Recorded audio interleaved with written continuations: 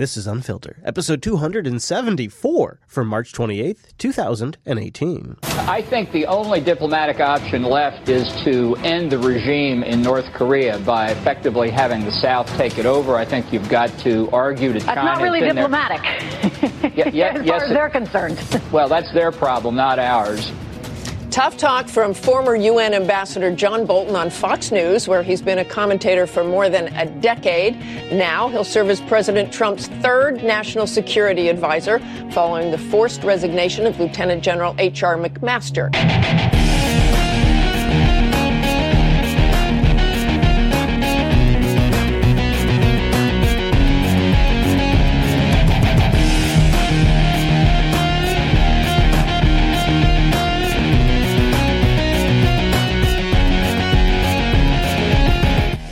Do you guys hear that?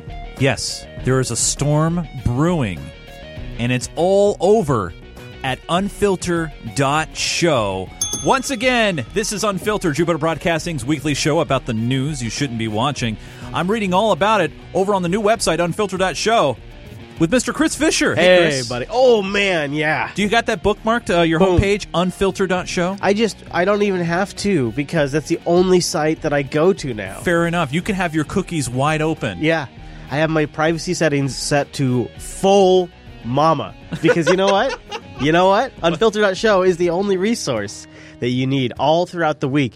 Don't read the news. Don't listen to the news. Don't watch the news. Not because we don't want you to be informed. Because dear Richard Stallman, we want you to be informed.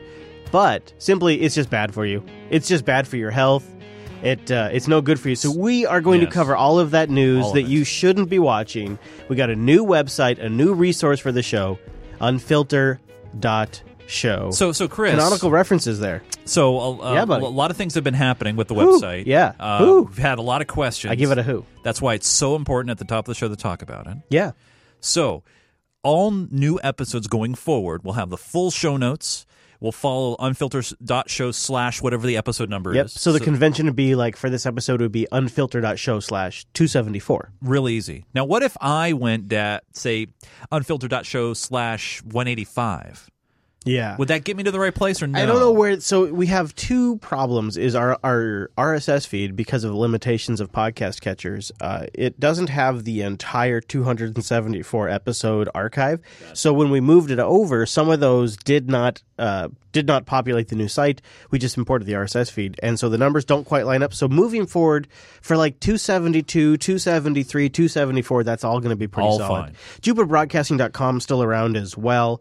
But the reason we're doing this is we just kind of want to modernize the podcast a bit. So we want to have the feeds in your podcast catcher, have the links, have like important notes. A lot of times we'll say, check the show notes. And then if you're listening on your phone, it's an extra step or two that you have to do. We don't want you to have to do that. So now we want the RSS feeds to have all of the notes. We want that to be everywhere the best we can. So it's a new back-end system we're using. We're also using a new hosting provider for the MP3 feeds. The MP4 feeds are still being delivered via Scale Engine, as always. The MP3 feeds are now on CacheFly, and they just smash down to your device as fast as freaking possible. Unfilter.show is where you go to get the canonical site of all of our episode postings, our show notes. Also, the RSS feed is at unfilter.show/RSS. That's easy. Yeah, and if you go to unfilter.show/subscribe, you get all the links and stuff like that. And the contact, it's easy now. We won't necessarily we will read it, but it does not necessarily make it on the show, but we will read it at unfilter.show/contact. Easy. Yeah, unfiltered.show is now the reason why we're saying at the top of the show is this happened between 273 and 274. Yeah. And so some of you are on an old feed that I did not realize was out there. It was a raw XML file that was just on the Jupiter Broadcasting site that FeedBurner and other syndication services were supposed to be chewing on. They were supposed to be picking it, but it got published. That raw XML got published. So okay, a good chunk of you are on a feed that I cannot update anymore. And so you've got to go to unfilter.show/subscribe to pop that into your podcast player. If you just want the feed directly, it is unfilter.show/RSS. You put that in your favorite podcast catcher or whatever's, and boom, you're on board. That's you're with easy. us. Yeah, it's easy peasy. Unfiltered.show/RSS is just the direct feed. And then you also can just subscribe to the YouTube channel. As always, we'll have stuff over on the YouTube channel like we always do and all that. Okay. Yeah. So you feel like that was good, right? I That mean, works. We don't often start the show out with, I guess as you would say, like show topics, like Right. meta topics. Yeah. But this week it felt like we needed to get that out there because I don't think, and that's my bad, I just don't think we fully communicated it between last episode and this episode because we didn't know about all the changes that would be happening. Makes sense. But Mr. Chase, why don't we shift gears and move into the traditional first segment of the show, and that would be cyber. And ASL, buddy. this week, it's all about the Iranians, the locals, the ransomware, and, well, local news that's filling in the gaps this week. Our ABC 7i team has learned tonight that Indiana government computers were among those infiltrated by Iranian hackers, one of the largest cases ever charged by the Justice Department. We have details tonight from Eyewitness News investigative reporter Chuck Gowdy. Alan, the Iran cyber attack was underway for years, according to federal law enforcement, from 2013 until late last year. Thousands of college professors here in the U.S. and around the world were among those hacked, along with university computers. And tonight, the I-Team learning that Iranian hacking teams penetrated computers in Indiana state government offices and at the Indiana Department of Education. This indictment alleges that the defendants worked on behalf of the Iranian government, specifically the Islamic Revolutionary Guard Corps. So they're going after just all kinds of different targets now, Chase. All kinds. Well, there's a lot of targets because there's a lot of people trying to hack systems right now. And there's a lot of states. But perhaps the biggest drama, we're going to talk a little bit about this on tomorrow's TechSnap program in a more technical depth. TechSnap tomorrow. But the... The problem of ransomware shouldn't be a problem. You're an IT guy, Chase. Yes. And if let's just say that ransomware just rolled throughout where you work, all the desktops were infected. If you tell me if you disagree, but if you had implemented things correctly and the staff were following IT policies, there really shouldn't be any local data on their desktops. Like, people shouldn't be saving to their C drives. They should be saving to like a network folder. So, we are in a Windows environment, Yeah. and we actually operate off of redirected profiles, if you are aware what Oh, those that's are. yeah. So we use Sign Center. Everything actually is locally cached, but is Syncs back up to the system when they log on or log off. So Yeah. they can log in anywhere in the enterprise. They have access to their data. So if a machine got infected, you know what I would do? Nuke and pave. Nuke. Yeah, Yep, and then when done. they log back in, the profile copies back down. As long as the applications are there, Bob's your uncle. Easy. Takes no time. Nope, no problem. Turns out the city of Atlanta has been brought to its knees from ransomware. We have breaking news right now. The city of Atlanta's computers are being held hostage. The police department, courts, and just about every other single department is impacted by this cyber attack that is ongoing. This attacker is demanding a $51,000 ransom. Just minutes ago, the mayor said she has not decided whether the city is going to pay it. And now the FBI and Homeland Security are investigating this situation. So, a basic bitch PC infection now turns into something that the DHS and the FBI are both working on. And because apparently they didn't... Who's got the better cyber team, man? Yeah, and apparently the people that are in charge of their IT there didn't do their job. So it's one flat network, and all the things are encrypted. The situation is so serious, they are even considering shutting down City Hall tomorrow.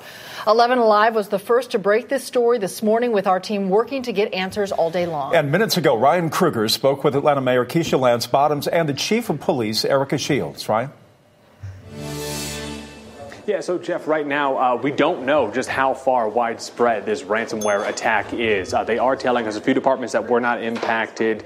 The airport was not impacted. Now, they say police officers, what they decided to do was basically go back 20 years in time. They're doing everything, all their reports by hand. Yeah, and the mayor's office said, don't use your computers, leave them off. We're not sure about payroll. And this goes on for several days. As you all know, Atlanta is experiencing outages in various internal and external customer-facing applications. This is the mayor. Including some of the applications that customers use to pay bills and also access court-related information. Our information management team is working with the FBI, Homeland Security, also external partners from Microsoft. So they're bringing in consultants. They've got IT staff working 24 hours a day, and they're spinning up Microsoft contracts. And Cisco cybersecurity incident response teams. And Cisco, okay? So they're spending some serious money. What do you always say, Mr. Chase? Show it to me. By the way, Chris, breaking news into the Unfiltered program. You got to be kidding me right now here on the show? Right now. This is CNN breaking news. Boeing has now been hit by a WannaCry virus. But they're saying no impact. Basically, what do you mean no impact? Per the Seattle Times, Boeing was hit today by the WannaCry computer virus, initially raising fears within the company that it could cripple airplane production and equipment. Later, the company downplayed the attack, so the production was unaffected. This actually started out in the North Charleston campus, where they also produce planes now. So there you go. Oh, interesting to that. Yes. Boeing. You know, the whole thing about ransomware, too, is if you have decent backups, it shouldn't be a problem, which Atlanta did not have. So they are, quote-unquote, rebuilding the computers from the ground up. I'm Caitlin Ross. Getting the city of Atlanta back online from this hack attack is not going to be easy or cheap. We're now on day 6, and the city has been paying a top-notch company to work around the clock since this happened. Top-notch means expensive in this context. Typically, these security responders charge between $350 and $450 per person per hour. Whoa. God, dude. Whoa. Yeah, Chris, man. I'm done. We are. I'm out of here. I know. I'm serious. We are so in the wrong business. It's not even funny.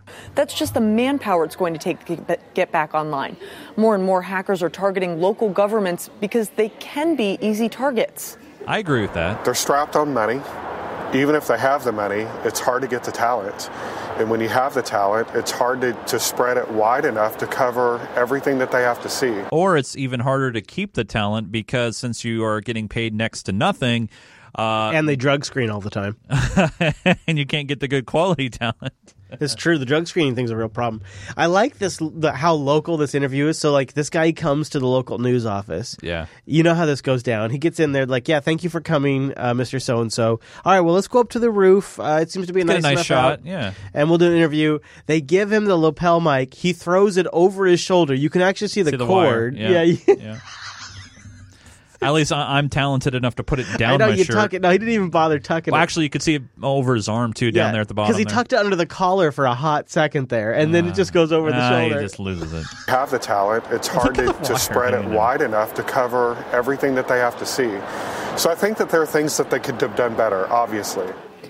So far, the city says they have no idea how long it will take to get them back online. At least 6 months. And now that the portal to pay the hackers has closed, they've gone from... The portal, Chase. The portal to close the hackers. So they can't even pay the hackers? Nope. Get them back online. And now that the portal to pay the hackers has... The portal, because in technology we use portals. ...closed, they've gone from ransom mode to rebuild mode. And for some of the infected computers, they'll have to rebuild from the ground up. So this could take months. Yeah, months. I mean, I know... Because they're going to have to replace every chip. And first off, you got to install Windows. You got to melt the sand. And then after you install Windows, you got to wait for it to patch, which could take a couple of days. And then you got to reinstall Office. Oh, God. I've misplaced my discs. Yeah. And so if these guys didn't have any backups, then they deserve the laughs we're giving them. I mean, I appreciate the difficult situation. I have been there when you didn't properly cover something and then it crashes. I've been in that position. But and I get the fact that some municipalities, they can't afford, honestly, to upgrade some systems because of cost, of course, and software and things like that. But now you got no choice. Yeah. So TechSnap.systems, check out this week's episode that should come out tomorrow. We'll talk about how you can build a network in a way where your users can't just crypto all the things. It's some pretty basic stuff you can do. And a couple other tips we have for you in the TechSnap program. But it's not just Atlanta. It's not just Iranian hackers that are attacking Indiana. No, Chase. No? Baltimore is also having a cyber attack of their very own.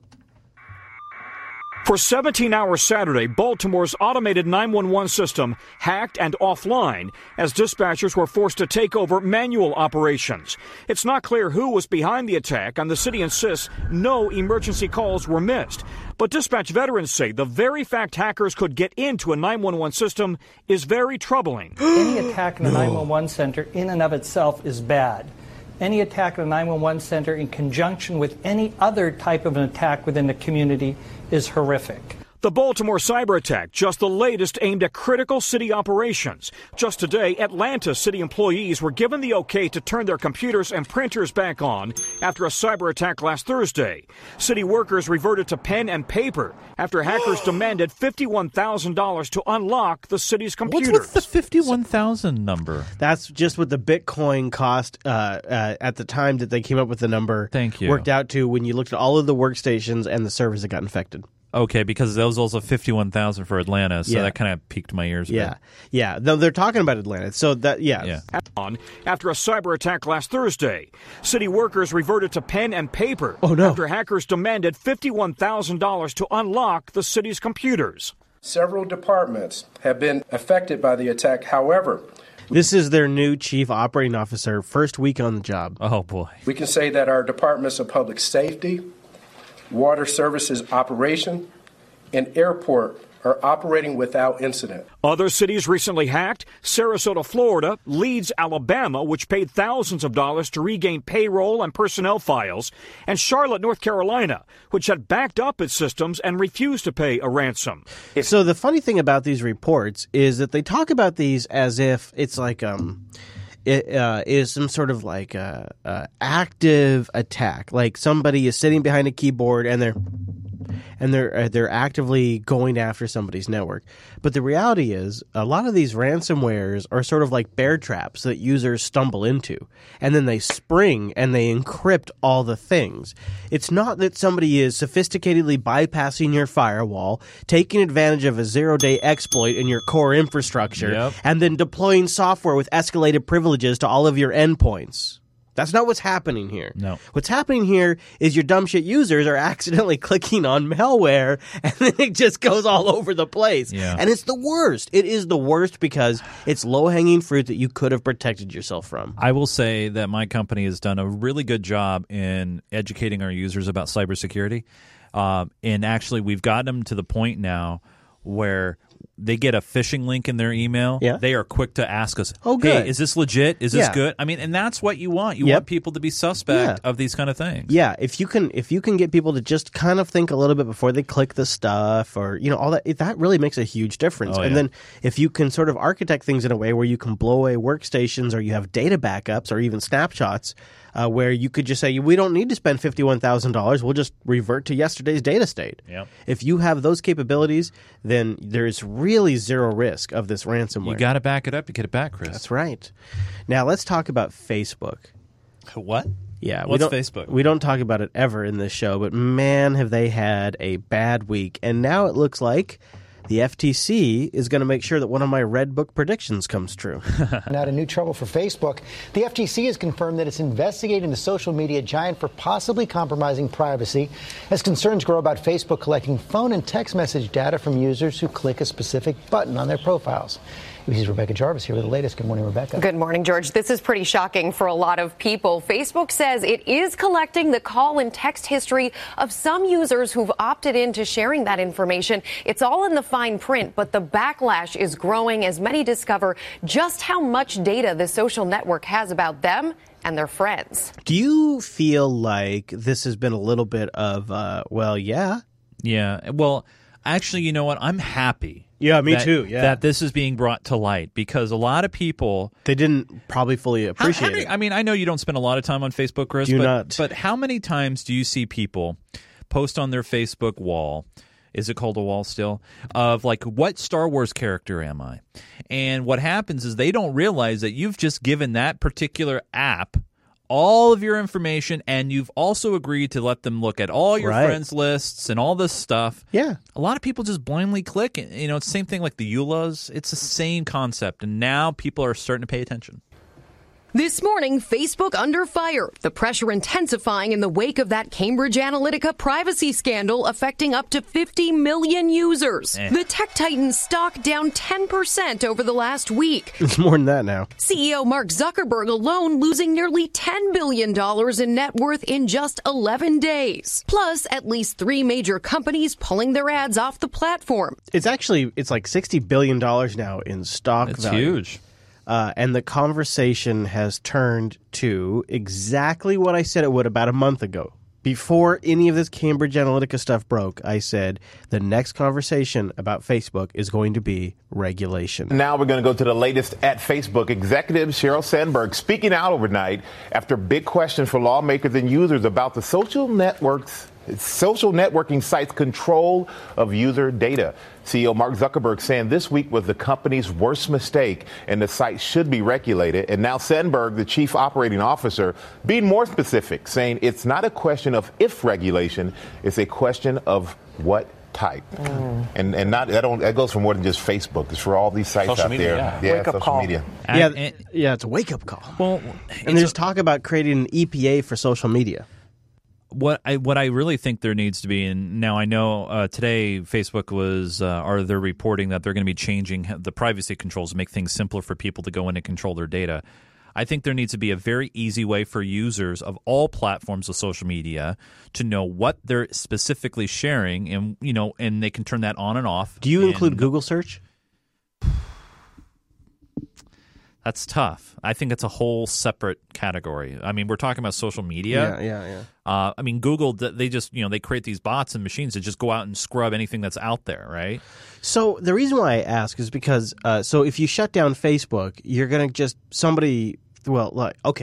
so let's talk about in the context of elections. So these election organizations, if you shut down Facebook as a purveyor of information, they'll just go to the next company, be it Twitter or be it Google, because the issue is it's so valuable to these campaigns. The president has put in place an organization that contains the kind of database that no one has ever seen before in life. So the core concern here, and I don't tend to agree with Maxine Waters, but I 100% agree with her on the following, is that politicians now have this super data-rich set on the American public that, as long as you're alive, is going to be pretty accurate in terms of how your personality works and what buttons trigger you. That's going to be very, very powerful. And whoever... In terms of the Organizing for America that he's now shifting to become a 501c4. Yeah, that's right. That's right. And that database will have information about everything on every individual in ways that it's never been done before. And this has caused quite a bit of controversy. People are concerned that this has been used to manipulate the vote. And whoever runs for president on the Democratic ticket have to deal with that. They're going to have to go down with that database and the concerns of those people because they can't get around it. And he's been very smart. I mean, it's very powerful what he's leaving in place. And I think that's what any Democratic candidate is going to have to deal with. Now, the only catch there, of course, is that's Maxine Waters from 2013 talking about Barack Obama. You see, back in 2012, 2013, it was celebrated that Obama had all of the data. Gone are the days when campaigns target whole regions just on a hunch. Now they are so-called micro-targeting individual voters using sophisticated ways to figure out who they can persuade. This is a CNN report from just after Obama won in 2012. We pointed cameras at them, showed you the conventional way they ran their campaigns. And we'll reaffirm. But far from the rallies and debates, in office backrooms and cubicles, there was another campaign, a silent, humming machine targeting your vote. Did you get an invitation to try to win a dinner with actress Sarah Jessica Parker? Did you get an email from Michelle Obama calling you friend? Did you get a banner ad for a campaign when you were surfing the net? Turns out you were targeted for these things by a sophisticated campaign technique called data mining. It's in the bloodstream of the internet. An effort to find out who individual voters are and how they'll respond to campaign messages.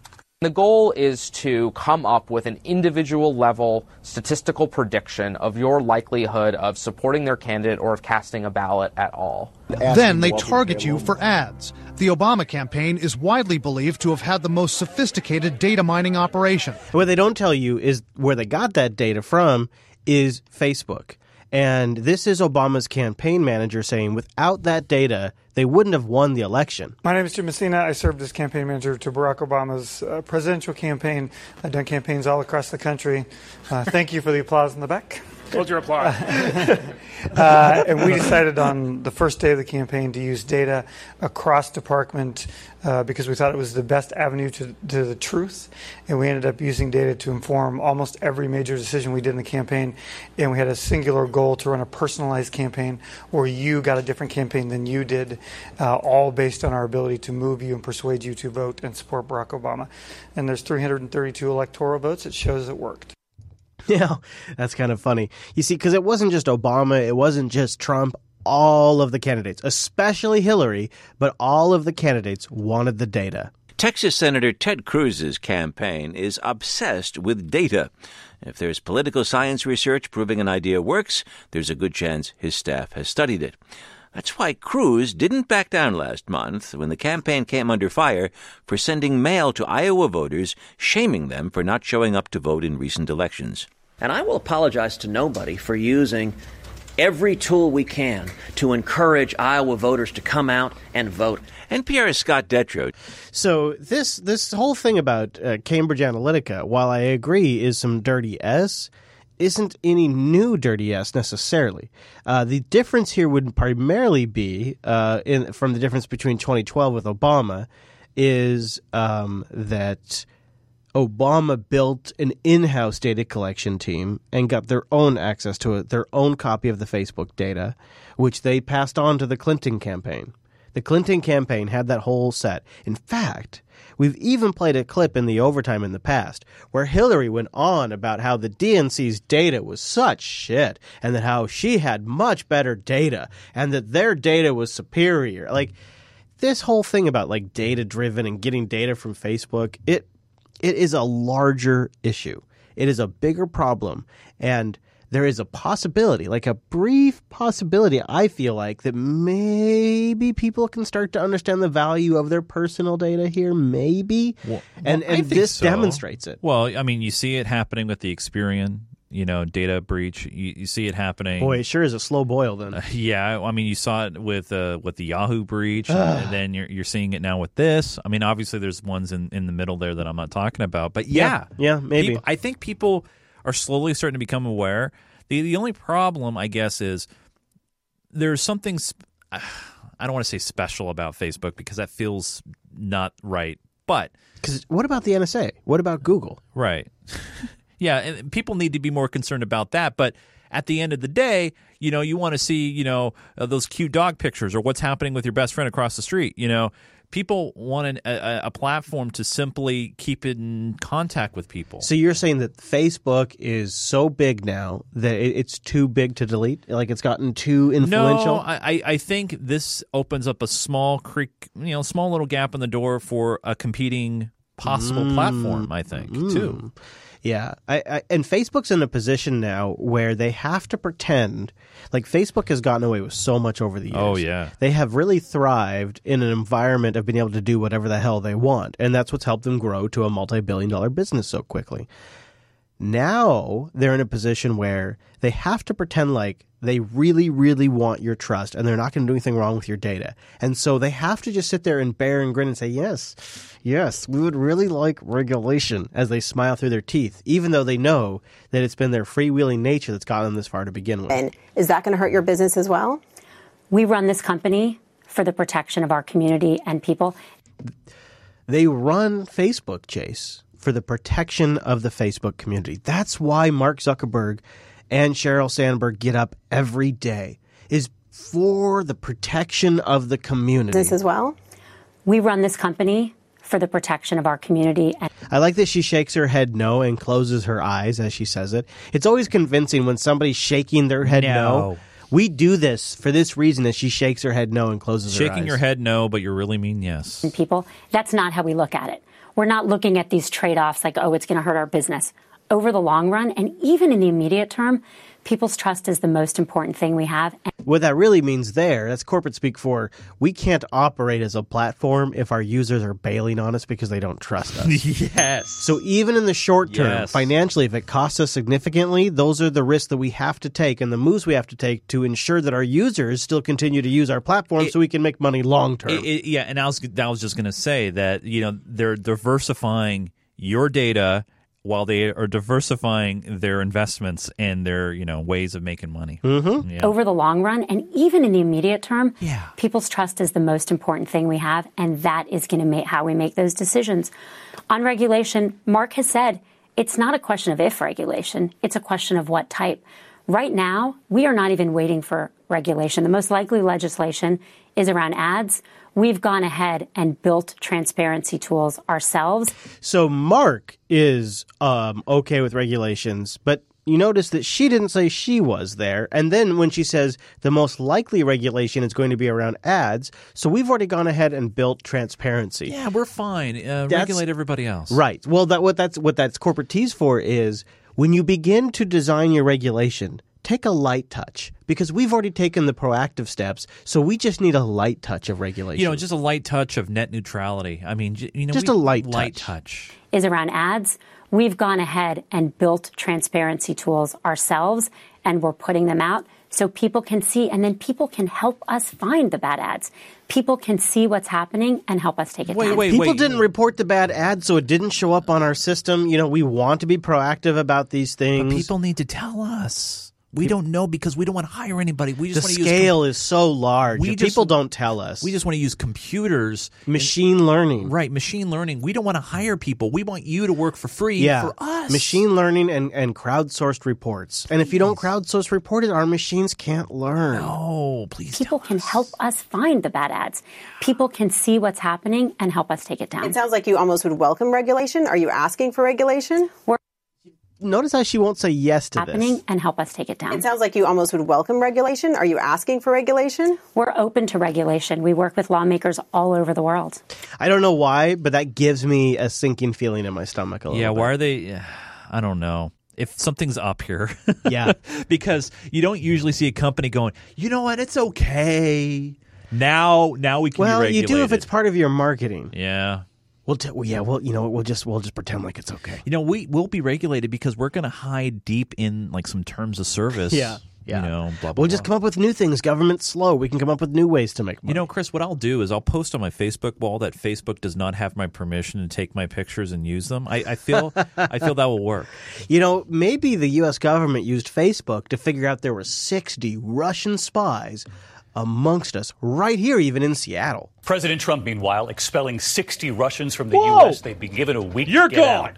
It follows, of course, Britain's move and several other countries after that nerve agent attack on a former Russian spy and his daughter. Here in the U.S., people seen leaving the Russian mission to the UN with suitcases, getting into vans in New York City today. What about the whole alleged aspect of that?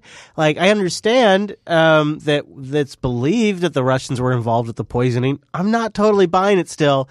And this is the ABC World News. Like, shouldn't there be a alleged thrown in there when we're talking about the Russian poisoning? I'm just tossing that out there. President Trump, meanwhile, expelling 60 Russians from the U.S. They've been given a week to get out. It follows, of course, Britain's move and several other countries after that nerve agent attack on a former Russian spy and his daughter. Here in the U.S., people seen leaving the Russian mission to the UN with suitcases, getting into vans in New York City today. And tonight, Russia is now vowing to retaliate. Here's ABC senior White House correspondent Cecilia Vega. In his toughest action against the Kremlin to date, President Trump today ordered 60 Russians to leave the country, giving them just a week to pack up and go. The intelligence and diplomatic officers expelled from Washington and New York. A Russian consulate in Seattle also shuttered. A direct response to Moscow's alleged nerve agent poisoning of a former Russian spy and his daughter on British soil. 3 weeks passed between the attacks and the expulsions. What took so long? Well, actions like this take time, and we coordinated with, again, over a dozen allies. The president has acknowledged Russia's role. It's a very sad situation. It certainly looks like the Russians were behind it, something that should never, ever happen. But just days later, he called Vladimir Putin to praise him for winning re-election. I had a call with President Putin and congratulated him on the victory, his electoral victory. The Washington Post reports the president ignored advisors who suggested he condemn Putin for the UK poison attack during that call. The two leaders on the phone the same day Britain sent 23 diplomats home on a flight from London to Moscow. Now, at least 20 nations expelling more than 100 Russian diplomats. We are moving fast with this one. We are moving so fast, so we don't even have any final investigations. Nothing's wrapped up yet. The White House today pressed on why the president's own words don't seem to match his administration's aggressive actions. The president wants to work with Russia, but their actions sometimes don't allow that to happen. All right, so let's get to Cecilia Vega. She's live at the White House tonight. And Cecilia, the Russian foreign minister today vowing retaliation, saying the... we'll come back to this. Okay, yeah, so this is moving super fast. So the U.S. is kicking out 60 folks that we've known to be spies all along, apparently, because of some poisoning attacks in another country that is unrelated to us, that didn't violate any of our laws, that hasn't even been proven yet. Well, did you hear why they're closing the Seattle location? They're closing the Seattle location because of its close proximity to Boeing, and the Navy bases. So let me get this straight. Does that mean that these Russian, so-called spies are because we don't know, we really don't know. They're going up to the front gate and they're peering into the military installation. Maybe they're listening to radio. Are they going on the Boeing tour? I mean, I feel bad. Like there was a lady. We covered this story. So when this broke, we had a news crew down there at the Russian consulate. Mm-hmm. This lady was she had an appointment to go to the consulate. She's a Russian citizen, and she needed visa assistance. They're like, no, you're going to have to go to Houston or Washington D.C. now. Yeah, how would you feel? You just traveled all that way. That's a bit of a distance. Oh, my God. So, I mean, really, this only hurts Russian citizens that are caught in the crossfire on this. And this is a huge... I said it before. It's a mansion they're shutting down. But and actually the local residents are pissed off because they've left their Christmas lights up. Seriously. Seriously. But but honestly, I feel that this is just a huge dog and pony show. I really do, because I think a lot of people have gotten tough on the president. That you haven't been tough enough on Russia. You're not showing. You're acting like you're your buddy, and then this happens. I've been wondering, who is calling the shots? Who's coordinating this? It seems like it's a very coordinated worldwide action. Somebody is behind the scenes on all of this, and it's just again, there hasn't been any solid proof. It seems pretty inconceivable that Russia would do this right now. At this point in time, when they want to close up those oil pipeline deals, the World Cup is just around the corner. The heat's been turned up super high. The election, it was the week of the election. For Putin, it's odd timing. It's really bad timing. Yeah. And then how rushed it's been when it's rushed like this. Yeah. It just doesn't feel... Well, now, to be fair, the administration has done a lot of these, what feels to be rushed decisions on a lot of various topics. And then what happens but it's so many countries that are doing this. Right now. Canada's doing this too, I heard. I mean, yeah, it's odd. And, of course, Russia is not going to just be like, oh, okay, well, that's fine. Russia promises to respond harshly to an unprecedented international rebuke. Surprise! More than 20 countries announced yesterday they are expelling Russian diplomats. The U.S. ordered 60 Russians to leave and will close the Russian consulate in Seattle. This feels like a house cleaning. We got rid of the most. Did you hear about New Zealand? It's kind of adorable. No. So New Zealand wanted to get all in on board. They wanted to be tough against Russia. Let's go screw those guys. Do it. Let's go kick out some Russian spies. Yeah, hoorah! Woo! Oh, shit. We don't have any Russian spies. We are not important enough for Russia to spy on us. We don't have an embassy. We don't have anybody to kick out. Yeah. Ordered 60 Russians to leave and will close the Russian consulate in Seattle. The coordinated action is in response to Russia's alleged use of a nerve agent. A nerd agent. A nerd agent. So this alleged use of a nerd agent, which hasn't even been proven yet, which happened in a country that is not any of these 19 other countries. I will say this, Chris. it hasn't been proven to the public. And I think we have to be fair and make that distinction. Just because, honestly, man, we are not told everything. I will say this: you are giving them the benefit of the doubt. I know. I don't know if they have earned the benefit of the doubt, but you are giving it to them. No, I agree. I agree, but I do know. I mean, and we've seen these redacted and confidential things happen all the time. Sometimes, yeah, sometimes. So sometimes. I'm willing to give a half an ounce of a benefit. Possible. It is possible. Fuck the EU. To poison former spy Sergei Skripal and his daughter in Britain. Charlie D'Agata is in Moscow with Russia's reaction. Charlie, good morning. Charlie? Good morning. Well, in addition to expulsions, the Russians are considering which U.S. consulate to close here. That's after the Trump... Wait, which consulate? How many do you have in Moscow? We have a few. In Moscow? Yeah. So there's this whole unspoken tit-for-tat thing where we send our guys to Russia, they send their guys to the U.S. Well, I know that's normal, but yeah, we got guys. But Russia doesn't have 5 consulates in D.C. I mean, no, they don't. Why do we have multiple consulates in Russia? Because that's how we roll, brah. That's how we roll. Wow. The administration shut down Russia's consulate in Seattle, blaming diplomats there of being intelligence officers so close to the U.S. naval base and Boeing headquarters. Did you know that most of the CIA agents that are deployed around the world are doing it under the credentials of a diplomat? Yeah. It's fast becoming the most serious diplomatic crisis since the Cold War. Unprecedented numbers and an unexpectedly hard line from a Trump administration that's been reluctant to square off against President Vladimir Putin. So this is, remember how just 2 weeks ago I was like, dude, this is the third round of sanctions that the Trump administration has done against Putin. So now this is the third, so we have 3 rounds of sanctions, plus we have the 60 diplomats that have been kicked out. The administration, as far as the Trump administration goes, has been so far the most Russia hostile administration since I've been watching this stuff. It's been ramping up. Yeah, it has been. A show of solidarity for Britain after the assassination attempt of former double agent Sergei Skripal and his daughter in Salisbury, England 3 weeks ago. So I don't even disbelieve that it could just be a simple show of solidarity. That is entirely possible. Something more happening. The thing is do you demonstrate solidarity by provoking a world power that has nukes? That's why, Chris, I feel like while this appears to be a big deal, part of me feels like it may be just for show. Yeah, well, we need no proof. Just ask the State Department spokeshole. We need no proof. It's just about our bond. 60 Russian diplomats have been ordered to leave the U.S. in response to Russia's alleged involvement in the poisoning of double agent Sergei Skripal in the U.K.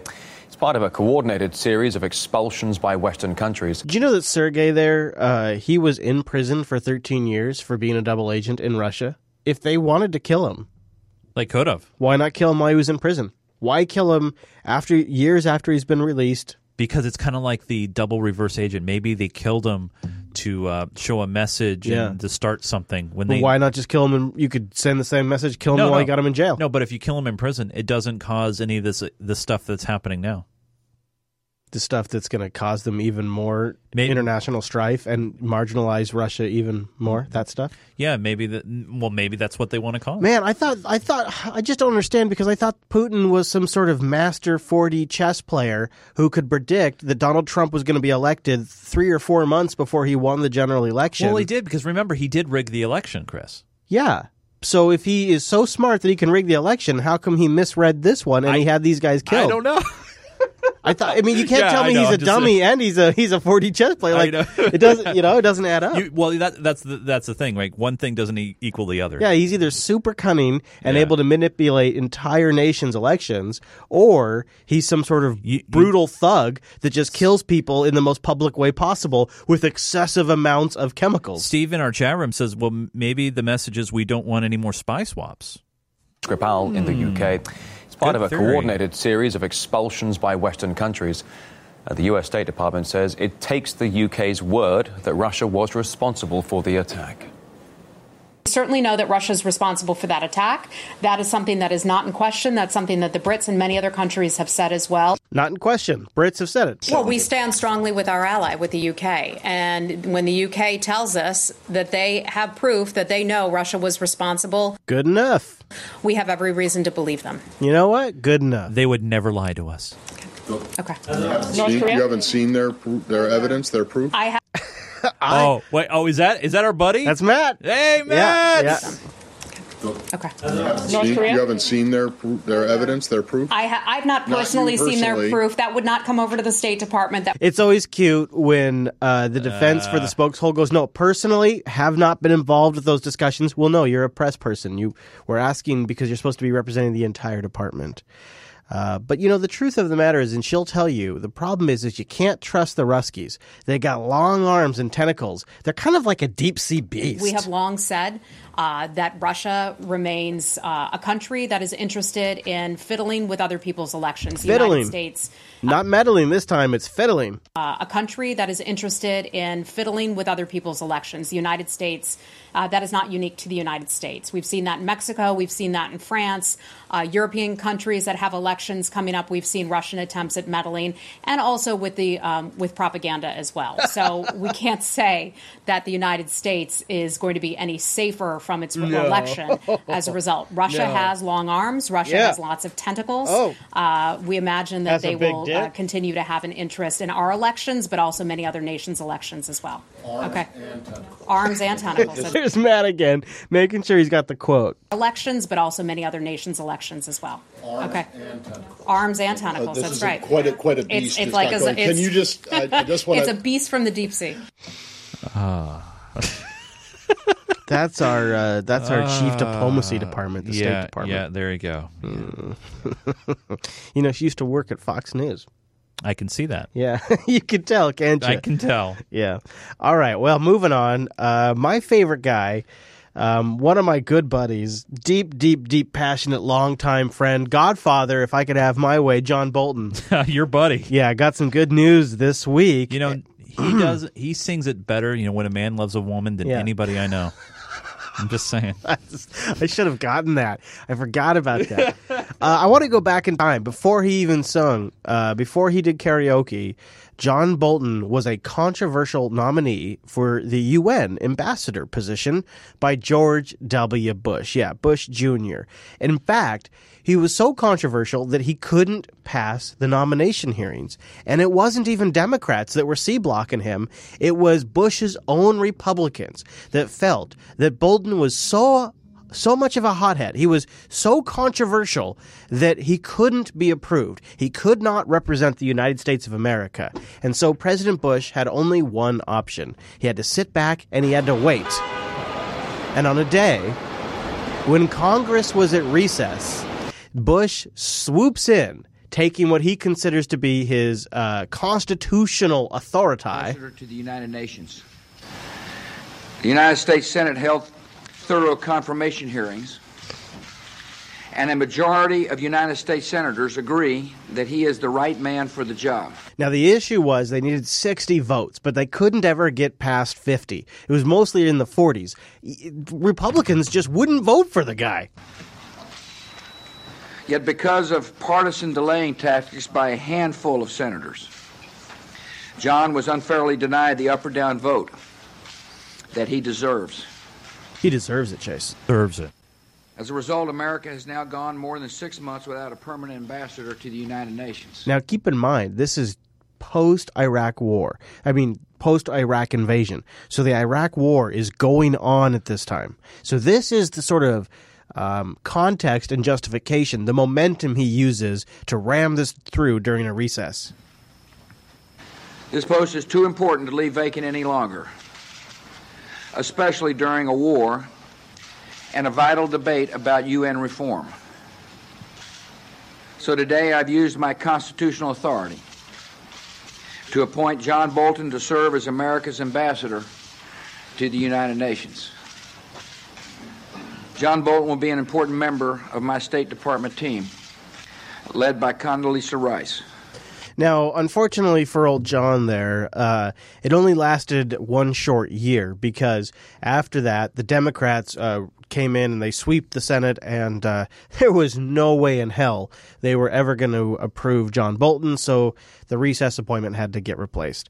And so John Bolton had one short year there in the State Department, and in that short time, he managed to get himself in quite a bit of controversy. After that, he left, and he joined the think tank system for the right. He really got involved deep in foreign policy, which made him a perfect candidate to become a commentator on Fox News. Mm-hmm. So John Bolton now for many years has been a commentator on Fox News, and the news breaks, so of course Fox runs with it. Breaking just moments ago, the news that General H.R. McMaster, who is the second national security advisor for the Trump administration. Wait, Chris, I thought McMaster was fine. I thought he wasn't going to go He's anywhere. A good guy. I mean, didn't the press secretary, what's her name, Sarah Sanders, said, no staff changes at all? Lifetime friend. He's yep. Okay, I'm just. Problem is he's not hawkish. He's he doesn't want to kill enough people. H.R. McMaster, who is the second national security advisor for the Trump administration, will be leaving that post in early April. Former U.S. ambassador to the UN, John Bolton, will be his replacement. Moments ago, President Trump breaking the news, as he often does, about our next guest, sending out this tweet. Now, this is awkward because here's how it goes down in real time. Bolton goes to the White House. He already has this interview and a following interview on Fox News booked for the evening because he's a reoccurring commentator. Whenever they want a hardliner, whenever they want somebody to come on and say, we should bomb them, we should bomb North Korea, we should bomb Iran. A quarter. Yeah. You bring on John Bolton. So he is on the Fox News payroll. And so he was already booked for 2 shows on Fox News this evening. But in the morning, he has a meeting with Donald Trump. And as far as John Bolton knew, the discussions that took place at that meeting would be revealed later on in April. He was sort of taken back by this tweet. He didn't know this tweet was coming. I am pleased to announce that effective April 9, Ambassador John Bolton will be my new national security advisor. I'm very thankful for the service of General H.R. McMaster, who has done an outstanding job and will always remain my friend. There will be an official contact handover on April the 9th. Here now, former U.S. Ambassador to the United Nations, John Bolton, former Fox News contributor. Good to have you here. Now, it gets a little... Yeah. He's still a contributor. He's contributing right now. That's what he says. This evening, sir. Your reaction to your new job? Well, I think I still am a Fox News contributor. No, you're not, apparently. I did. Awkward. Yeah. Well, I think I still am a Fox News contributor. No, you're not, apparently. I didn't. Well, I haven't started there yet. So that demonstrates, I think, the sort of limbo that I'm in, because I didn't really expect an announcement this afternoon. But it's obviously a great honor. It's always an honor to serve our country. Now, the problem with good old John there is he's sort of one of these just go in and kill them all and then ask questions later kind of guy. He's sort of famous for saying, and Chase, maybe you know, I didn't know this until I watched John, but John told me, and I watched on the live stream. Do you know how to tell when a North Korean regime member is lying? Do you know how to tell? I have no idea. You don't? Come on, Chase, think about it. How does a regime... how do you know when the North Korean regime is lying? Tell me when you're ready to guess, and I'll pull the... I'm going to guess. I know I'm probably going to be wrong, but I'll guess anyway. Okay. So go ahead and pull it. The flag lapel pin is upside down. Whine because I want to win. No, Chase, it's because they've opened their mouth and their lips are moving. Oh. So John Bolton's not big on diplomacy with North Korea or Iran. In fact, John Bolton's on the record for saying that Iran is the next security threat, which... And I think particularly in these times internationally, it's a particular honor. So I'm still sort of getting used to it, and I'm sure it'll take a little more getting used to. So you were at the White House this afternoon, and the president offered you this position then or before then? Well, it came to a conclusion this afternoon, and but as I say, there's still a transition. The reason why it's awkward is because he's being paid to answer questions, but he can't answer questions now because he doesn't want to get in trouble with Donald Trump. So just before all this goes down, he goes on Tuckerson. And this has got to be one of the most awkward interviews I've ever seen. I cut it down.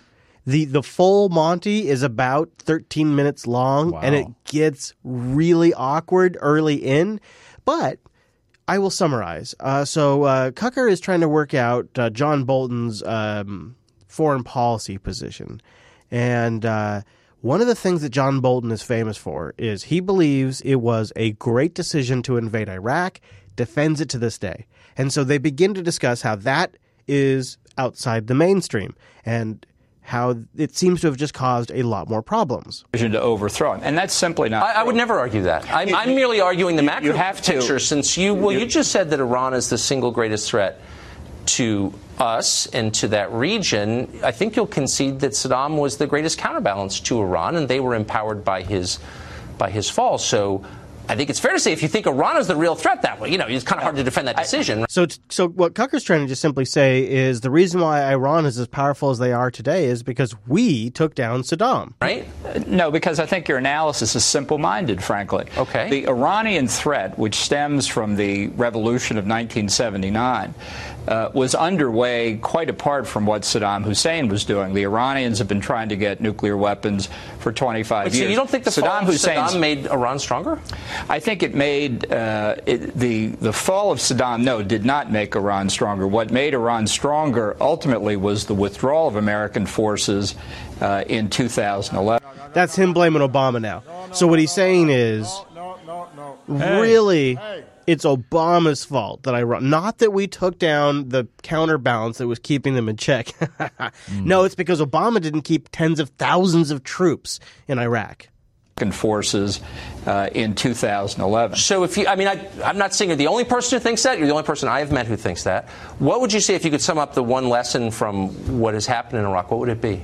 Well, I think the overthrow of Saddam Hussein, that military action, was a resounding success. What do you think about that? No. And this is say that to all the families of all the soldiers who went in there, because under the premise that they thought they were chemical weapons. Remember the whole chemical weapons thing that was touted by this guy right here, and guess what? Nope, they weren't there. They didn't find anything. So I wouldn't call it a success. National Security Advisor. I would be using different words in that aspect. Hussein, that military action was a resounding success. I think the mistakes that were made subsequently, setting up the Coalition Provisional Authority and others that followed from it, are lessons about what to do after a regime is overthrown. But I'd also point out, because of President Bush's surge policy... we're still learning. When it comes to overthrowing regimes, we're still learning. So Obama came in and he really screwed the whole thing up. And if it wasn't for Bush's surge policy, well, we'd be even more screwed because of Obama. And others that followed from it are lessons about what to do after a regime is overthrown. But I'd also point out, because of... notes for the diary. Yeah. Dear diary, next time I overthrow a regime, make sure I do X. About what to do after a regime is overthrown. But I'd also point out, because of President Bush's surge policy, when his administration ended, stability had returned to Iraq. It was not a place you'd go for vacation. Right. But he turned it over to Barack Obama, and it fell apart subsequently. And the point I think you need to understand is that... You hear it now. So this is where the tension really begins to ramp up. So when he called Tucker simple-minded, I think that was really what triggered Tucker. But the point you need to understand, you can hear Tucker's tense, yup. And it fell apart subsequently. And the point I think you need to understand... And he really looks at Tucker when he says that. He looks at him right in the eyes. He opens his eyes wide. You really need to understand this, young man. Obama, and it fell apart subsequently. And the point I think you need to understand... is that life is complicated in the Middle East. And when you say, well, the overthrow of Saddam Hussein was a mistake, is simplistic. I would argue that I'm the one who understands how complicated it is, but just my view. Whoo! Hey, you know what? Since John's on his way out from Fox, I figured Tucker's gonna just pull the gloves off. That's what he's doing. I'm going straight skin, man. Simplest. I would argue that I'm the one who understands how complicated it is, but boom! is my view. It's your long experience in foreign policy. I know. Better record than yours, I would say. Oh my God, dude. This is getting, and you know, they're both smiling, which you just gotta love it. It's the smile of, I'll kick your ass later. Yeah, like I'm gonna fucking make you pay for this in my new position. It's so good. But look at the smile on John's face on the right there afterwards. Just watch. It's your long experience in foreign policy. I know. Better record than yours, I would say. But thank you, Ambassador. Good to see you. Get off my set. Get off my set now. Part of me feels like kind of fired up now. So yeah, and then there's also the fact that John Bolton has a fair amount of ties to Russia, including several appearances on RT, which has been way more than enough in the past. As President Trump's third national security advisor gets ready to start work, Jacqueline Vuga explores how John Bolton looks likely to be the latest official to face scrutiny over alleged links to Russia. In the latest installment of the revolving door saga that's defined the Trump administration, a third national security advisor is taking over. John Bolton is an outspoken ultra-hawk seen as an advocate of big stick diplomacy, including when it comes to Russia. The Russians have walked all over the Obama administration for 8 years. It's really been a pathetic performance. Putin is, I think, making a propaganda claim here, and of course he's blaming us for this. He's saying, if you hadn't gotten out of the 1972 anti-ballistic missile treaty, I wouldn't have to do this. That's complete nonsense, and he knows it. You've got to build up both our cyber offensive and defensive capabilities and create structures of deterrence so it doesn't happen again. And how do you do that? In this case, you make the Russians feel pain. So not exactly in line with Trump's enduring message of the benefits of getting along with Russia. But maybe that means this is the one guy in the Trump administration who won't be accused of being a Kremlin puppet. Or not. If we look back, Bolton is not without connections to Russia. And as we all know, any hint of the wrong red, white, and blue flag is more than enough to string someone up in Washington. Now, back in 2013, Bolton recorded a video for a Russian gun rights group, encouraging Moscow to adopt something similar to America's Second Amendment. Were the Russian national government to grant a broader right to bear arms to its people, it would be creating a partnership with its citizens that would better allow for the protection of mothers, children, and families. But given that Bolton was on the NRA's International Affairs Subcommittee at the time, it's not all that surprising or sinister. That, however, isn't stopping anyone from jumping to collusion conclusions. Now, stay with me here. The group that distributed the video was co-founded by Alexander Torshin, yes, a Russian. And the FBI is reportedly investigating whether Torshin illegally funneled money to the NRA, which in turn used the funds to support the Trump campaign. And the Russian cherry on top is Torshin is tied to the Kremlin and President Putin himself. So if they want to really throw a fit about Bolton, they could go down that route. But I feel like it's not going to go that way for some reason, because I think that would have already come up by now.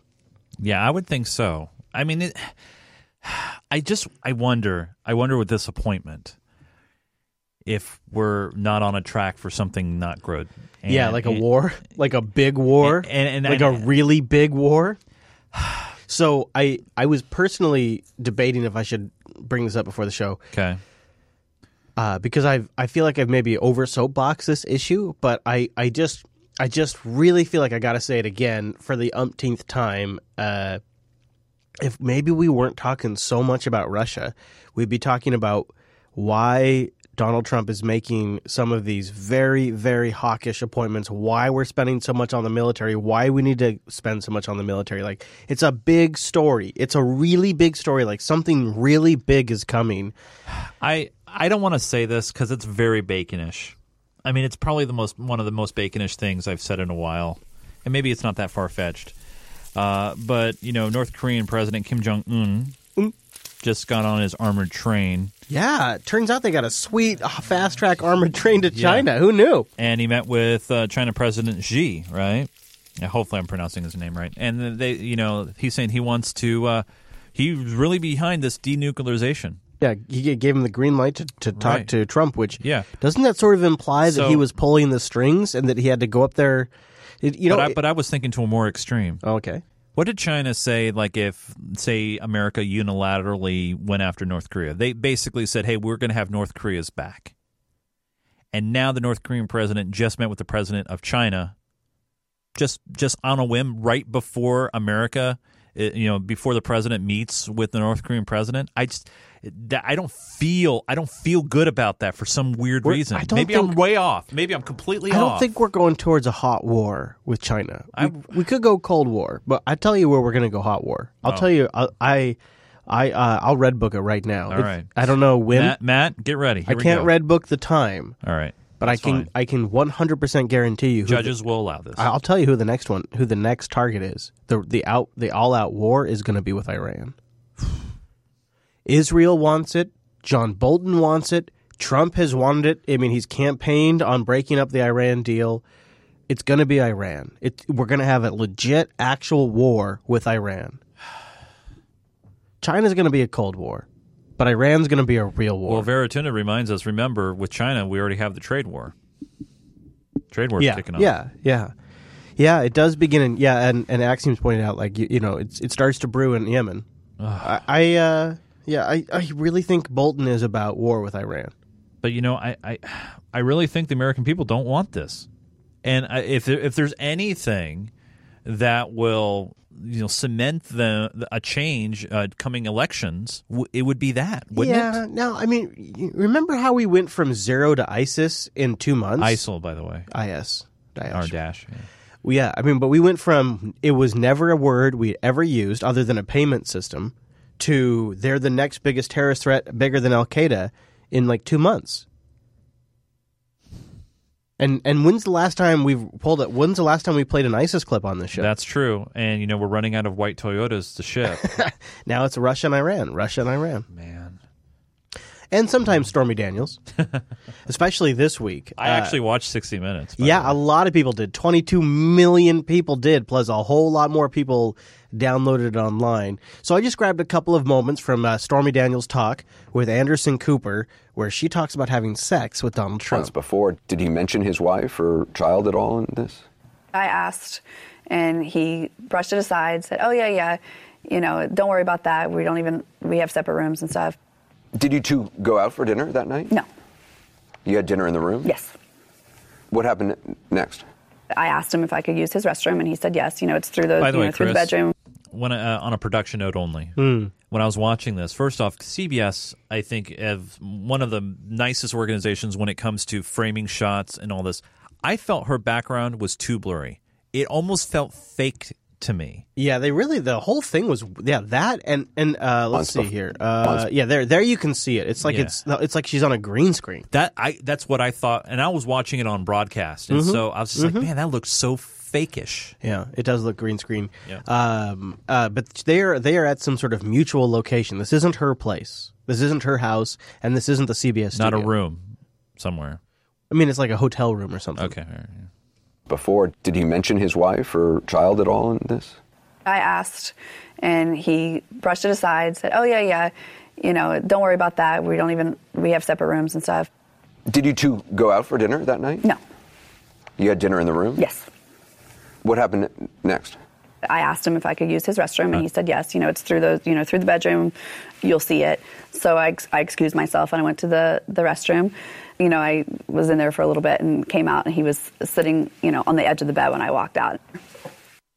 Could you imagine Donald Trump sitting on the edge of the bed? No. Perched? No. How's it going? Could you imagine what he looks like? You can picture his... I like it. You like it. That's getting good. We like it. That's your best one yet. I mean, you can picture his face when he's giving her like that "I'm going to fire you" kind of look, like that Donald Trump stare that he has. And she kind of nails it in the interview with Anderson Cooper. Like, it completely looks like that's how Donald Trump would have been. When you walk out of a bathroom and there's a bed in front of the bathroom and he wants to have sex with you, that's exactly how Donald Trump would do it. Yeah. When she did that, I'm like, this is a legit story. That actually convinced me. I was in there for a little bit and came out, and he was sitting, on the edge of the bed when I walked out. Perched. And when you saw that, what went through your mind? I realized exactly what I'd gotten myself into. And I was like,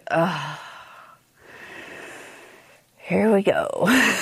And I just felt like maybe it was sort of, I had it coming for making a bad decision for going to someone's room alone. And I just heard the voice in my head, well, you put yourself in a bad situation and bad things happen. So you deserve this. bad things happen. And you had sex with him? Yes. You were 27, he was 60. Were you physically attracted to him? No. Not at all? No. Her lawyer is a super high-powered lawyer. He's even been on 60 Minutes before. He's kind of like a super lawyer. Did you want to have sex with him? No. But I didn't say no. I'm not a victim. I'm not. It was entirely consensual. Oh, yes. Yes. See, the thing about the interview that, and I don't think, I know some in the chat are saying she's a victim. I don't think so. I think that I did not get the impression that she feels like she's a victim at all from that. No, neither do I. And what I think, though, in the bigger story, I think in this was the second segment, which I don't know if you have any clips from, but when they went through and talked about the campaign and the money, the trail, that was to me the more significant part. Before we go there, I think maybe it's worth noting, because this could come up again later. I mean, the reason why I'm even playing these clips is because this is going to become part of the discussion now for a bit. And the thing that could come up again, especially if they can get any evidence, is that Stormy claims that her life was threatened, at least in her opinion. 6. In May 2011, Daniels agreed to tell her story to a sister publication of In Touch magazine for $15,000. 2 former employees of the magazine told us the story never ran because after the magazine called Mr. Trump seeking comment, his attorney, Michael Cohen, threatened to sue.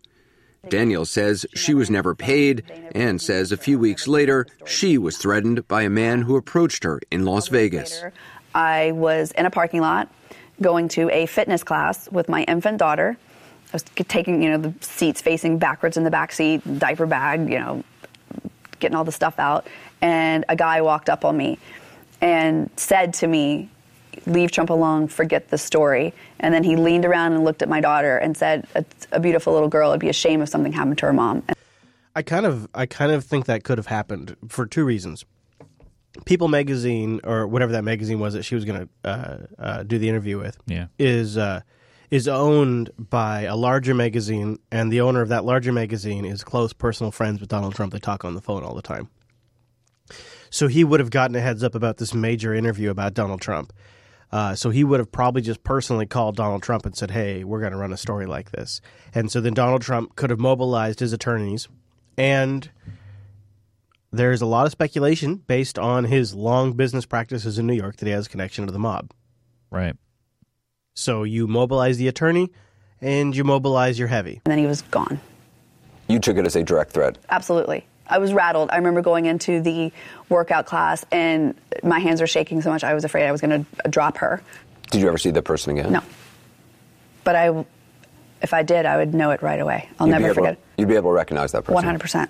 See, I'm not trying to tell you that I think that Donald Trump is some sort of monster that abuses women. I'm trying to tell you that I think this is pretty common when rich, famous people fuck porn stars. I think this is, or anybody they don't want their family or the media to know about. Like, This is something that I think is common, and it feels like a hit piece, or it feels like she has a motivation, or it feels like it must be a lie because it's so out there.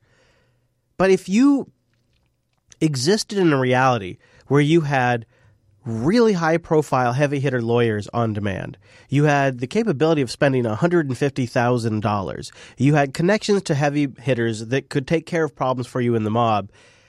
And you could make a phone call and have a porn star show up at your golf resort. These things aren't all that far out there. They're all within your reach. And perhaps you're somebody who likes to indulge their desires. Seems pretty conceivable to me. Especially if by your third marriage you've arranged something with your wife that says, "Hey, I figured out something about myself, darling, and I feel like I should tell you this so that way our relationship is based on truth. I like to grab him by the pee.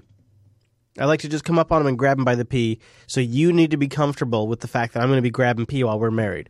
But by being married to me, you're going to have access to all kinds of fame, riches. You're going to have waiters. You're going to have unlimited anything you want. And turns out you're even going to get in the White House. But you got to let me grab him by the pee because I'm Donald Trump and I like to grab him by the pee. And in his reality, none of these things are outside the bounds. These are not even immoral actions because that's an agreement between adults. Stormy Daniels was an adult.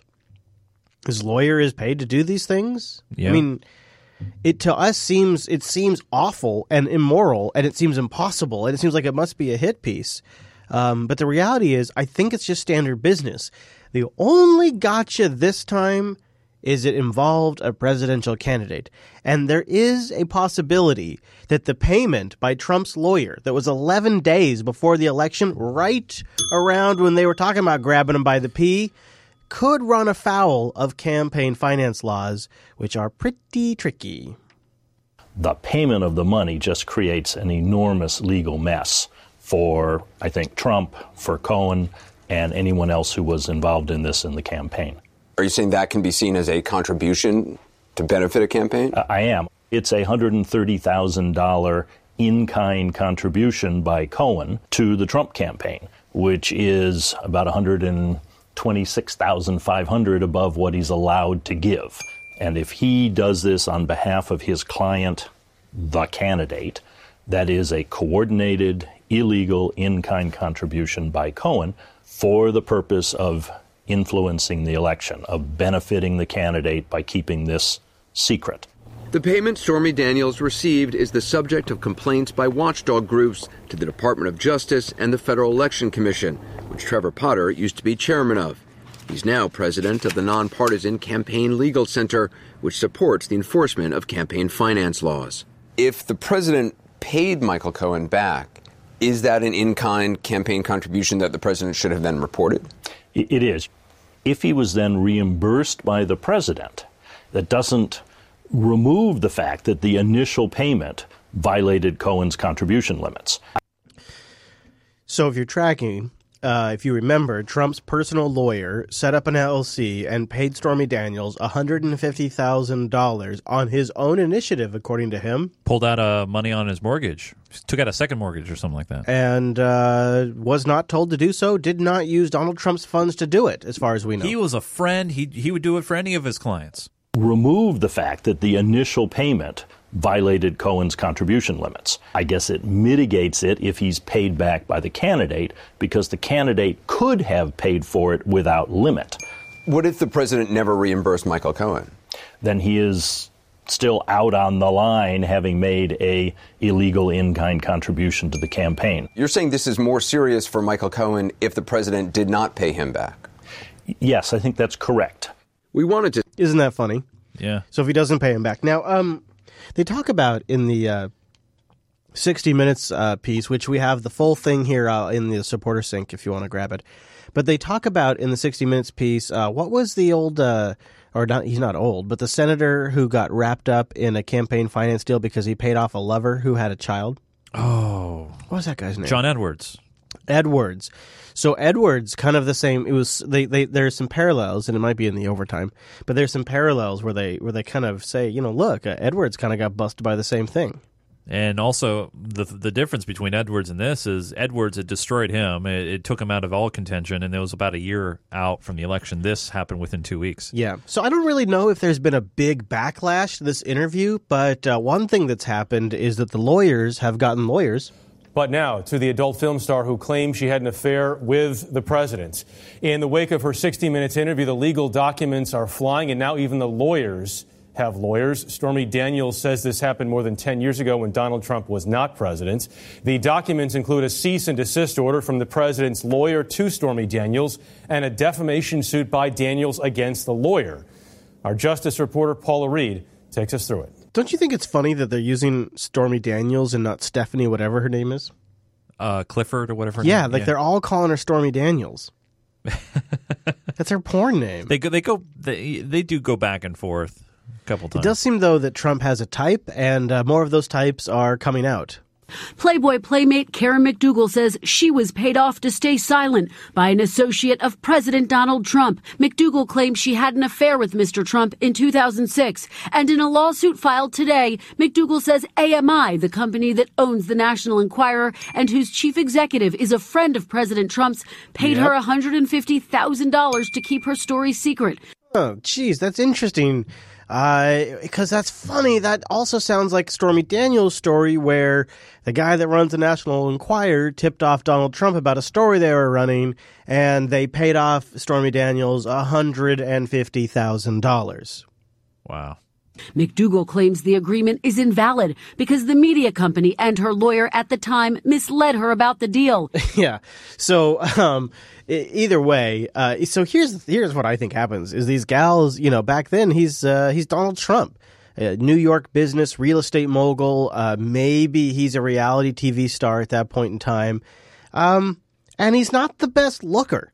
You don't level up by sleeping with Donald Trump. And so it's not like sleeping with Madonna, right? Seriously, if I could come on the air next week and say, guys, I had crazy sex with Madonna all weekend, that would contribute to my credibility, right? It would, legitimately, if I could honestly say that, it actually happened, holy shit, Chris had sex with Madonna. That's amazing. Now, these women, like Stormy Daniels, it's not a net benefit to their credibility to have sex with Donald Trump. So if Donald Trump wants to come along and offer them $150,000 to not tell anybody that they had sex with Donald Trump, they're taking that deal. And it's not until he becomes a president when all of a sudden he's a way bigger fish. Well, and it matters a lot more. And that $150,000 is chump change. Yeah. Now, Stormy, by the way, did not get paid by CBS. They did not buy her breakfast. They did not even buy her a hotel room. She hauled her own ass down to that place and recorded that interview. Yeah, that's true. That's true. But it's not just Karen McDougal. There's two other women. Well, actually, if you count Stormy, there's a third woman. New trouble for President Trump. 3 women now pursuing legal action. One over a case of alleged harassment and 2 others over alleged affairs. And in a moment right here, the attorney for former Playboy model Karen McDougal will join us. We'll ask him why she wants out of the agreement she once signed. But first, ABC's Lindsay Davis is here. So the agreement, this is really clever. I don't know if we've mentioned this on the show before. The agreement essentially buys the rights to their life story. So what Trump's lawyer is doing is it's a combo NDA / we own the rights to your life story. And so when they go out and tell their story, they're essentially infringing on the Trump organization's property. Although it's under this LLC, so it's not the Trump organization. And so that's the deal that these gals want out from underneath is they want to go tell, quote, their own story because they've bought their life story, which would normally be used in Hollywood to write a book or produce a movie or a Lifetime TV show. But in this case, it's to shut them up. So you can own their life story and then they're not allowed to talk about their life story.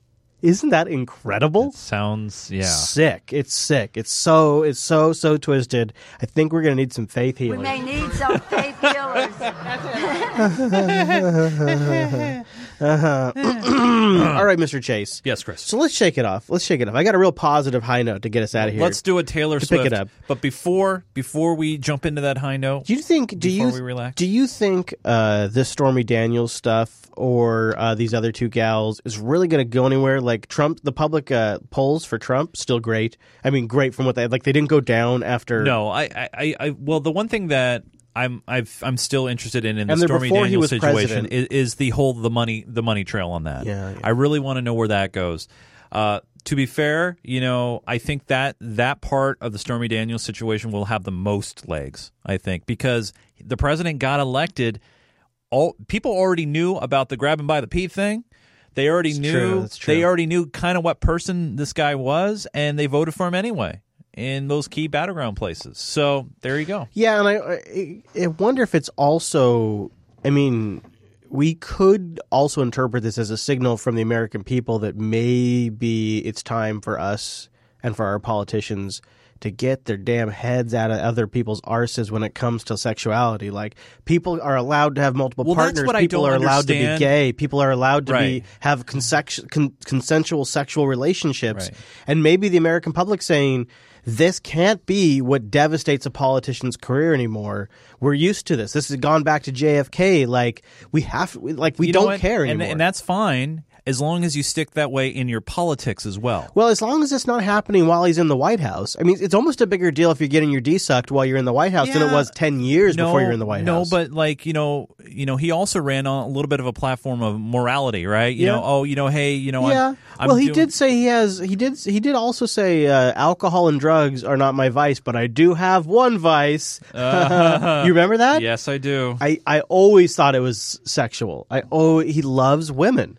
That's why he does the Miss America thing. Like, he is super aggressive when it comes to that stuff, and he gets away with it because he's Donald Trump, and it's what he's used to now, and the man's in his 70s. Yeah. I just don't understand, I'm not, by the way, it's just what it is. I'm not saying it's good or bad. Everybody makes their own moral judgment about this stuff. But I do wonder if maybe the American public is sort of sending a signal saying this doesn't derail a politician's career anymore because, because really with Monica Lewinsky, it happened while Bill was in office. That is a big differentiator. Yeah, it's true. If it's distracting you from the job at hand, that's when it matters. If it's preventing you from getting the work done. I do find it interesting, though, that of all the things that the president tweets about, he hasn't really been touching this. Yeah. And that's why I wonder if when things are going serious. So you say you think it's the campaign finance stuff. It's the money side of for things. Me, for sure. It's the credibility because they're so emphatically denying it when it now almost seems obvious. Well, what about his credibility? Because he said, "I will never lie to you. I will never lie to you," was one of his quotes.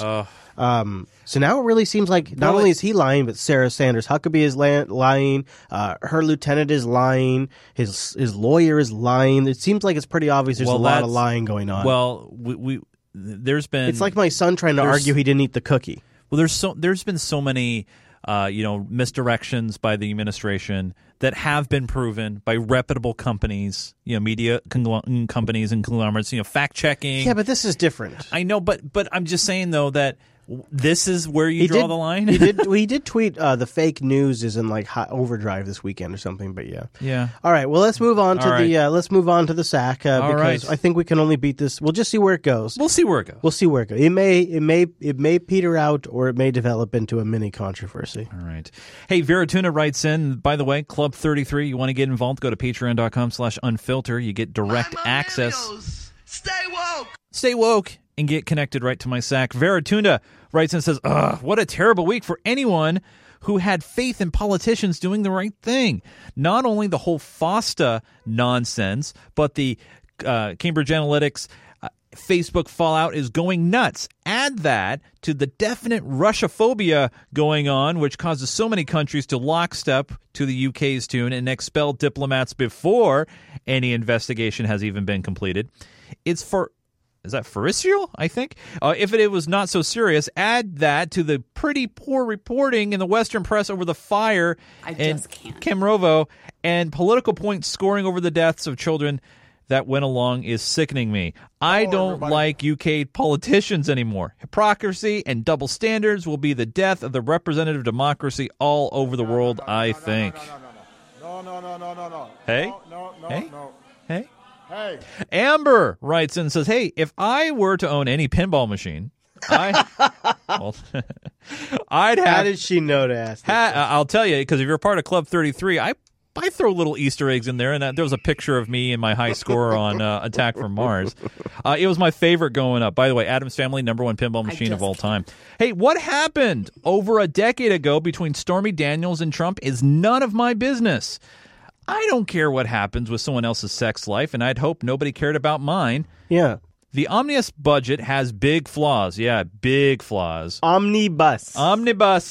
I'm a big proponent of small government, and this budget has so much pork that you can't eat all the bacon. That is so true. Stay tuned. Top of the overtime. I've got a clip related to this. I mean, and that bugs me too, by the way, because, it was 2,200 pages. It was literally passed within 24 hours. I do commend Senator Paul for saying, I want to read the whole damn thing. Well, then you're going to get fired up about what Nancy Pelosi and Chuck Schumer had to say about it. Need some faith healers here. Hey, if you want to be a part of the Club 33 and my SAC, head over to patreon.com/unfiltered. But don't worry. If you're not Club 33, we still love you anyway. Oh my gosh, it's Andrew Thanks to all the new supporters who have joined us and are keeping our show going strong. Absolutely. And now, Mr. Chase. Yes, Chris. It is time for the high note. Mommy needs a joy. Mommy. And I thought maybe we'd start it out with a celebrity edition. I don't think we've ever done this. No? Did you know that Morgan Freeman, total pothead?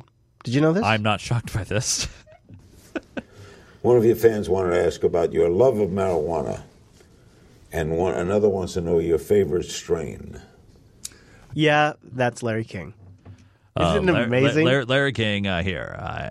That vocal fry. I haven't. West of the Rockies. I'm not that much of a connoisseur, so I don't know what strains are. If you have some good smoke, try this. He's all about it. Is it get busy living by get busy dying? He's like, if you got some good smoke, let me know. And legitimately, people in the YouTube comments of this video are recommending good smoke to Morgan Freeman. And one dude even puts his phone number in there. He's like, hey, Morgan, call me. I'll hook you up. Oh, jeez. So Morgan's like, if you got some good smoke, let me know. And you know Morgan Freeman's going back to the YouTube comments and taking notes. If you have some good smoke, try this. Yeah. You think it's going to be legal everywhere? Yeah, I do. It ought to be. Yeah, it has to be. They can't continue to say that it's a dangerous drug when it's safer than alcohol. It's a lot safer. Yeah. What do you always say? What do you always say? Show me the money. You do. You do say that. But you also always say, it's going to have to be, the government's going to have to acknowledge the fact that they have a patent for it, that they also understand it has medical properties. Yes. They have to reschedule it. And right now, they are playing to the pharmaceutical companies. Because right now, freaking Canada, by the summer. I know. And don't even, dude. They've got healthcare. They've got lots of land. I know. Are you saying that we're relocating to the most expensive city in the world? Unfiltered Canada edition. All right, so I thought, so for the celebrity edition of the high note, I thought maybe I could go get anybody really. There would just be the celebrity that would just be really impressive. But I thought there's probably one celebrity that would resonate the most with Chase and I. And that would be Captain Picard, all on board with medical pot. So here is Sir Patrick Stewart advocating for a child to get access, I should say, to medical cannabis. Very much for joining me, Hannah. Hannah Deacon and Alfie, who's just over there. A lot of supporters, including Sir Patrick Stewart, who's been supporting Alfie's case. Sir Patrick, just very quickly, we've only got a few seconds, but just outline the reasons you're supporting Alfie's case. Because it's exceptional and it's urgent, and the longer, wider process of the uses of medical marijuana in the UK will have to be discussed. But this case has extreme urgency attached to it, and I would hope that the Home Office will come to some conclusion in Alfie's favour very, very quickly. Man, what a gentleman. I love that man. I that feels like grandpa right there. It's really something. And so Captain freaking Picard advocating for access to medical marijuana. I don't know if it gets much better than that. The only thing that gets better than that, really, I suppose, would be people who could get their records expunged for marijuana convictions in locations now that have legalized pot. Case number and then the felony. Picture a drug dealer. You're probably not imagining someone like Brianna Quintanilla, a 26-year-old mother of 3.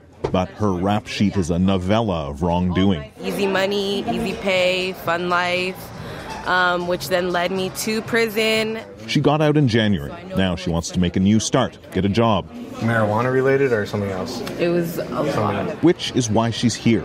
In this tent, legal experts are holding a so-called expungement fair.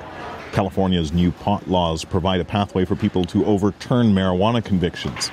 According to one estimate, almost 500,000 Californians might be eligible. Hundreds of those are here now, getting free advice on how to go about it. Look at the crowd. Most are Latinos and African Americans, not because they commit more marijuana offenses than white people, experts say, but because they're 3 times more likely to be arrested for them. And what legislation like the marijuana regulation in California and others have done is have begun to scale back the history of the war on drugs and its devastating effect it's had in communities. This has been something I've been meaning to do for a long time now. 40-year-old Donald Bailey. Good family, good education, great job, bad past. I was just hypnotized by the street life. But surely, he said. You know? Wow. You know, we've all been there, Chase. We've all been there. So people getting their records expunged, you know, there's also the economy of marijuana. And I've always said the biggest moneymaker is going to be once the normals get their hands on edibles. And it's fancy edibles, good edibles, you know, that kind of stuff. Coconut milk. It has some activated charcoal inside, which gives it the black color. There are a lot of ingredients in Chef David Yousefzade's gourmet ice cream. So this will actually be served with a miso caramel. But he's hoping to add one more ingredient soon, marijuana. For ice cream, you can add so many different flavors, so many different compounds together. So I think it's kind of the perfect match. Yousefzadeh is already an accomplished chef. He's worked at fine dining restaurants from Hong Kong to Boston. But in 2011, he was faced with a life-altering illness, especially for a chef, Crohn's disease. It's painful to the point where you can't go to a sporting event, go to a restaurant, go to a family function. Man, that guy could have come up with a couple of better options. Yeah. Like, he starts with sporting event. Like, there's way worse things than that. You can't go to a sporting event, go to a restaurant, go to a family function. But I do think he's onto something. Fancy desserts with pot. But he found relief with the help of CBD, the compound found in cannabis that is not psychoactive. I would wake up and feel as if I hadn't taken any medicine. As he looked around the marijuana edible market, Yousefzadeh wasn't impressed and thought he could make a better product. He turned to ice cream. The high fat content helps deliver the marijuana extract, which he buys as a liquid more quickly. We really wanted something that wasn't going to feel like medicine. Now, with the legalization of recreational marijuana, he believes that will translate into big business. His company, Cloud Creamery, plans to start selling his ice cream by the pint. This time with THC. That's the part of cannabis that does produce a high. You had said, we were talking earlier, I said 5 years from now, we'll be to business. And I said 3 months. You want to have a business up and running in 3 months? Or less. We already have kind of our application in queue. If it gets one of the state's manufacturing licenses, Cloud Creamery hopes to produce its product somewhere in Metro West. I already want some, You know, even without the pot, that looks damn good. I know. I already want some. I'm hungry. Especially when he puts the caramel on there, buddy. Oh, Chris. So if people want to see you, by the way, Chris, and take pictures of ice cream or food or whatever, sure. What's a good outlet for people to head to? For pictures of ice cream, why not go to twitter.com/ChrisLAS or follow the whole dang network at Jupiter Signal. We've also got the Telegram, jupiterbroadcasting.com/Telegram, and the new show page, unfiltered.show. And Mr. Chase, if people want to follow you throughout the week, where should they go? They can head over to twitter.com/Nunes, Nunes. We didn't talk about Devin this week. I feel terrible about that, really. Oh, yeah. He needs to go make some news. That's what he needs to do. Also, you want to see all my gaming stuff? Did you want to check out some pinball stuff? Follow me on Twitch, twitch.tv/GeekGamerTV. And we have a Discord channel, too, discord.gg/GeekGamerTV. We're chatting things up. Very nice. Yeah. IRC.geekshed.net for our IRC room, Pound Unfilter, and discord.me/JupiterColony for that, if you want some of that shenanigans. But guys and gals, why not join us live? JBLive.tv. We do this show on a Wednesday. Go to jupiterbroadcasting.com/calendar to get that converted in your local time. Yes. All right, everybody. Thank you so much for tuning this week's episode. Unfiltered.show/contact for your feedback. Don't forget the RSS feed's brand new, and you just might need to subscribe because you might have the bogus fake news feed. Fake feed. Overtime coming up. Otherwise, see you right back here next week.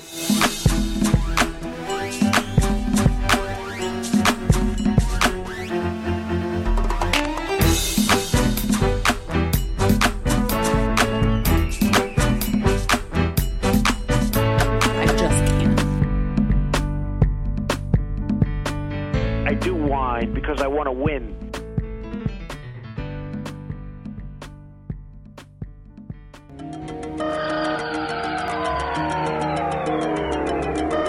Don't believe everything you hear on the internet. Show's not over yet. It's time for overtime!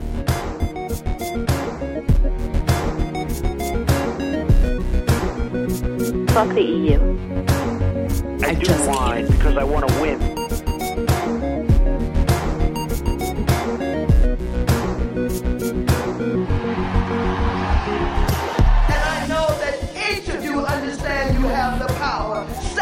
Reclaiming my time. Thank you to our supporters over at patreon.com/unfilter for making the overtime possible. You guys are why I get on the stream early. I record this overtime just for you. It's the extra stuff that I wanted to put in the show, but I needed a damn good reason to do it. And you are that damn good reason. Thank you for going to patreon.com/unfiltered.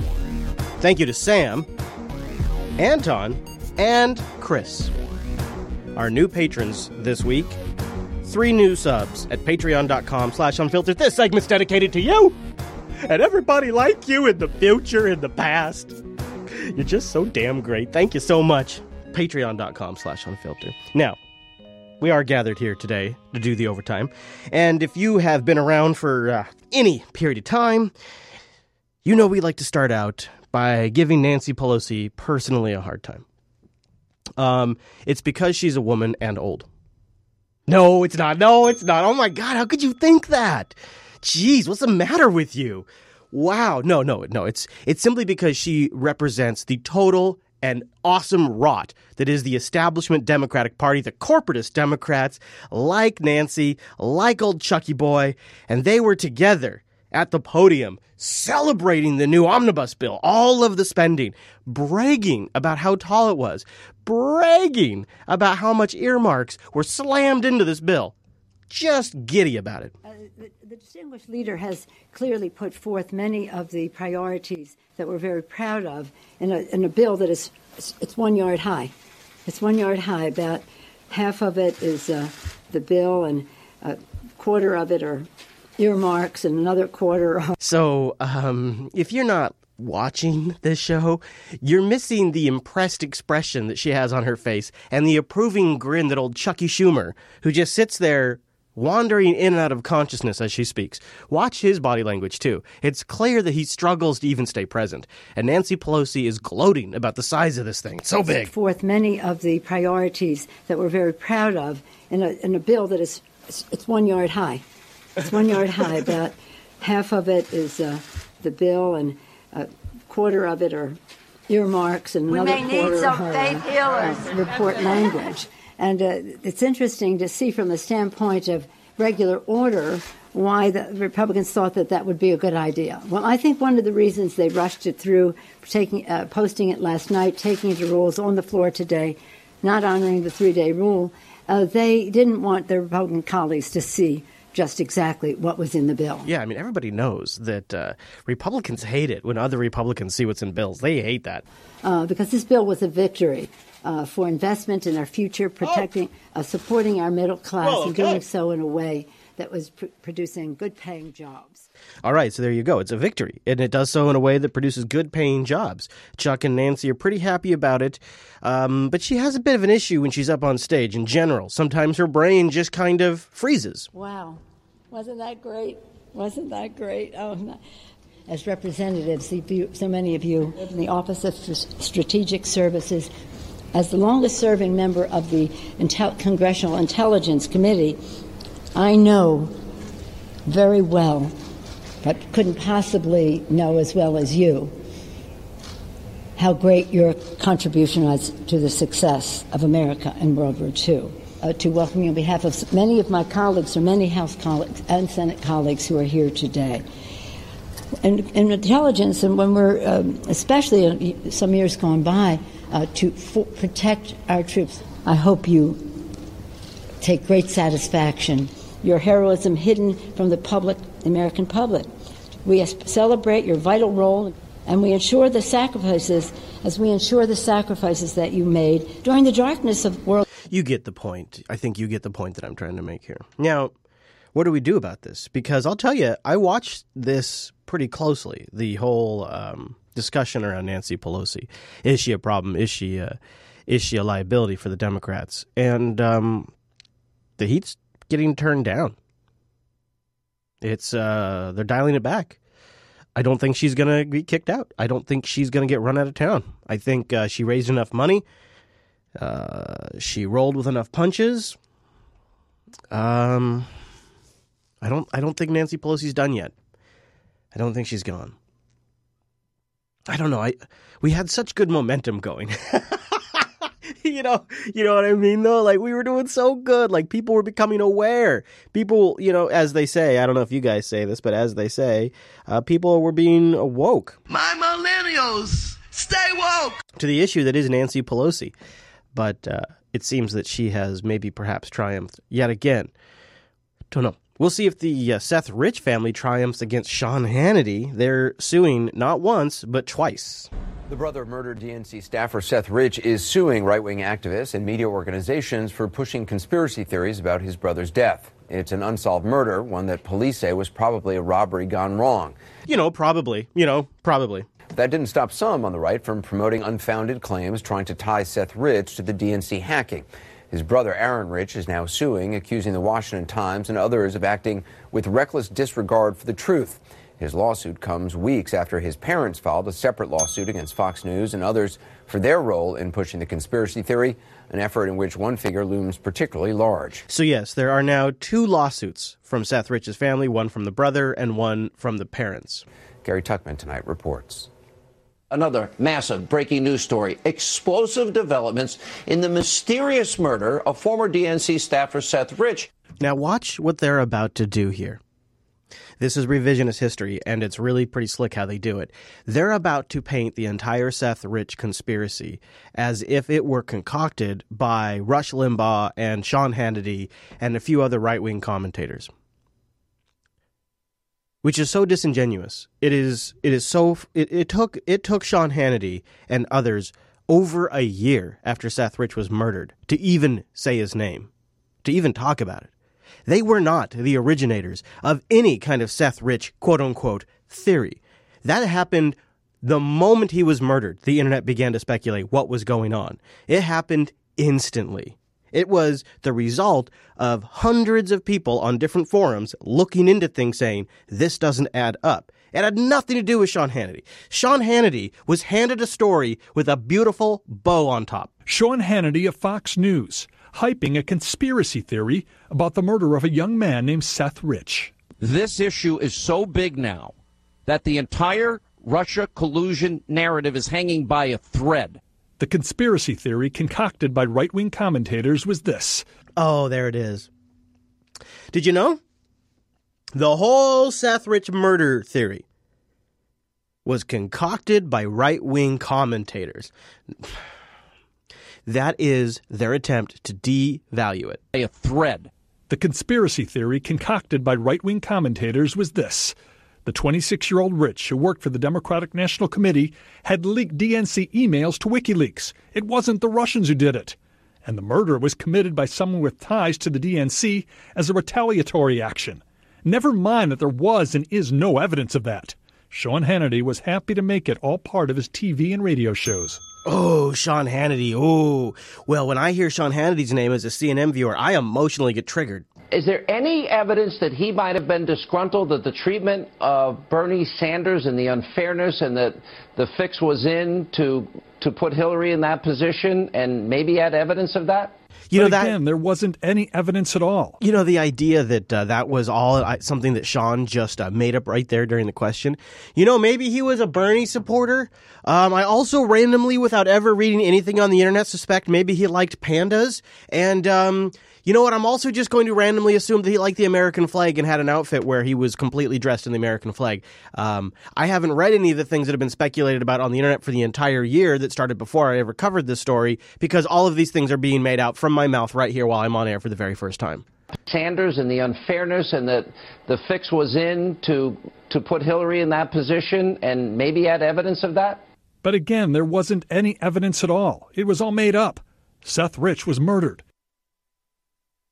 The other thing they're doing there is the evidence that Sean Hannity would be referring to is the evidence that Seth Rich found himself, that there was some sort of conspiracy against Bernie Sanders, which we know to have been true. We also know, based on his public profiles, that he was a Bernie supporters fan.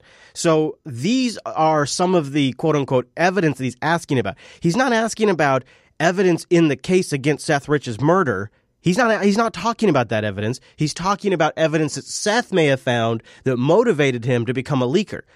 But they conflate the two things here because they do a selective edit and then they say, but there is no evidence. But they're two different kinds of evidence. You follow what I'm saying here? To put Hillary in that position and maybe had evidence of that? Maybe he had evidence of that. He being Seth Rich. They're not talking about the murder trial at this case. They're not talking about that evidence, but yet the CNN commentator conflates the two things. But again, there wasn't any evidence at all. It was all made up. Seth Rich was murdered. But evidence is always pointed towards a botched robbery, according to D.C. police. You know, the evidence like his watch was left, his wallet was left, there was some kind of struggle that doesn't seem to be indicative of a robbery. and also that he was murdered in an area that has extremely historically low crime. Those things all obviously point to a botched robbery. Rich was murdered, but evidence is always pointed towards a botched robbery, according to D.C. police. Despite that, Hannity continued to fan the flames night after night. It took pressure from advertisers pulling their commercials from his show for Fox to finally take action, releasing a statement regarding the original Seth Rich story published by its reporter Malia Zimmerman, who is also now being sued by Seth Rich's parents. This is where the things are going to get dicey, is there was some shenanigans between the reporter that Fox used and what information he got and how he got it. That is legit shenanigans. The article was not initially subjected to the high degree of editorial scrutiny we require for all our reporting. Of course. Upon appropriate review, the article was found not to meet those standards and has since been removed. After that statement was released online, Hannity on his radio show made it clear he did not agree with the concept of backing down. I am not Fox.com or FoxNews.com. Amid all this, Seth Rich's family released a statement. The amount of pain and anguish this has caused us is unbearable. With every conspiratorial flare-up, we are forced to relive Seth's murder. Maybe stay off 4chan. And a small piece of us dies as more of Seth's memory is torn away from us. I feel like this is a really insensitive thing to say, but where the hell is this coming from? It's not like somebody is posting this shit to their Facebook feed. Sean Hannity later declared, out of respect for the family's wishes for now, I am not discussing this matter at this time. But in case Hannity's fans thought he meant he would never mention it again, he threw them a bone. I am continuing the work that I promised to do every day for you, and at the proper time, we shall continue and talk a lot more. Gary Tuchman, CNN, Atlanta. Well, the lawsuit filed by Seth Rich's brother, Aaron, is against the Washington Times, an online activist and his media company, and a Texas businessman. Joining me now is Michael Gottlieb, attorney for Aaron Rich. Thanks for being with us. The defendant named in today's lawsuit, can you explain how they were dragging your client, Seth's brother, into this? Yeah, well, thanks for having me, Anderson. The introduction that you showed the viewers at the start of this piece was sort of about the prelude to this suit, which was the story that existed about the Seth Rich conspiracy from around January until May. After that, these defendants that are named in the lawsuit today decided to make Aaron Rich, Seth's brother, the target of the conspiracy theory and sort of named him as the technical mastermind behind the leak and also somebody who took money from WikiLeaks into his personal bank account. That started around the summer of 2017. So this is what it's really about. You see, the media positions it as Seth Rich's murder, but it's really about now that these internet sleuths, which all of a sudden now are part of the conversation, even though this entire thing was supposed to be a right-wing commentator concoction, now all of a sudden internet sleuths have that unnamed until we are this far into the clip. All of a sudden now they have connected that Seth Rich's brother may have been the technical brains behind the operation and taken money. And sort of named him as the technical mastermind behind the leak and also somebody who took money from WikiLeaks into his personal bank account.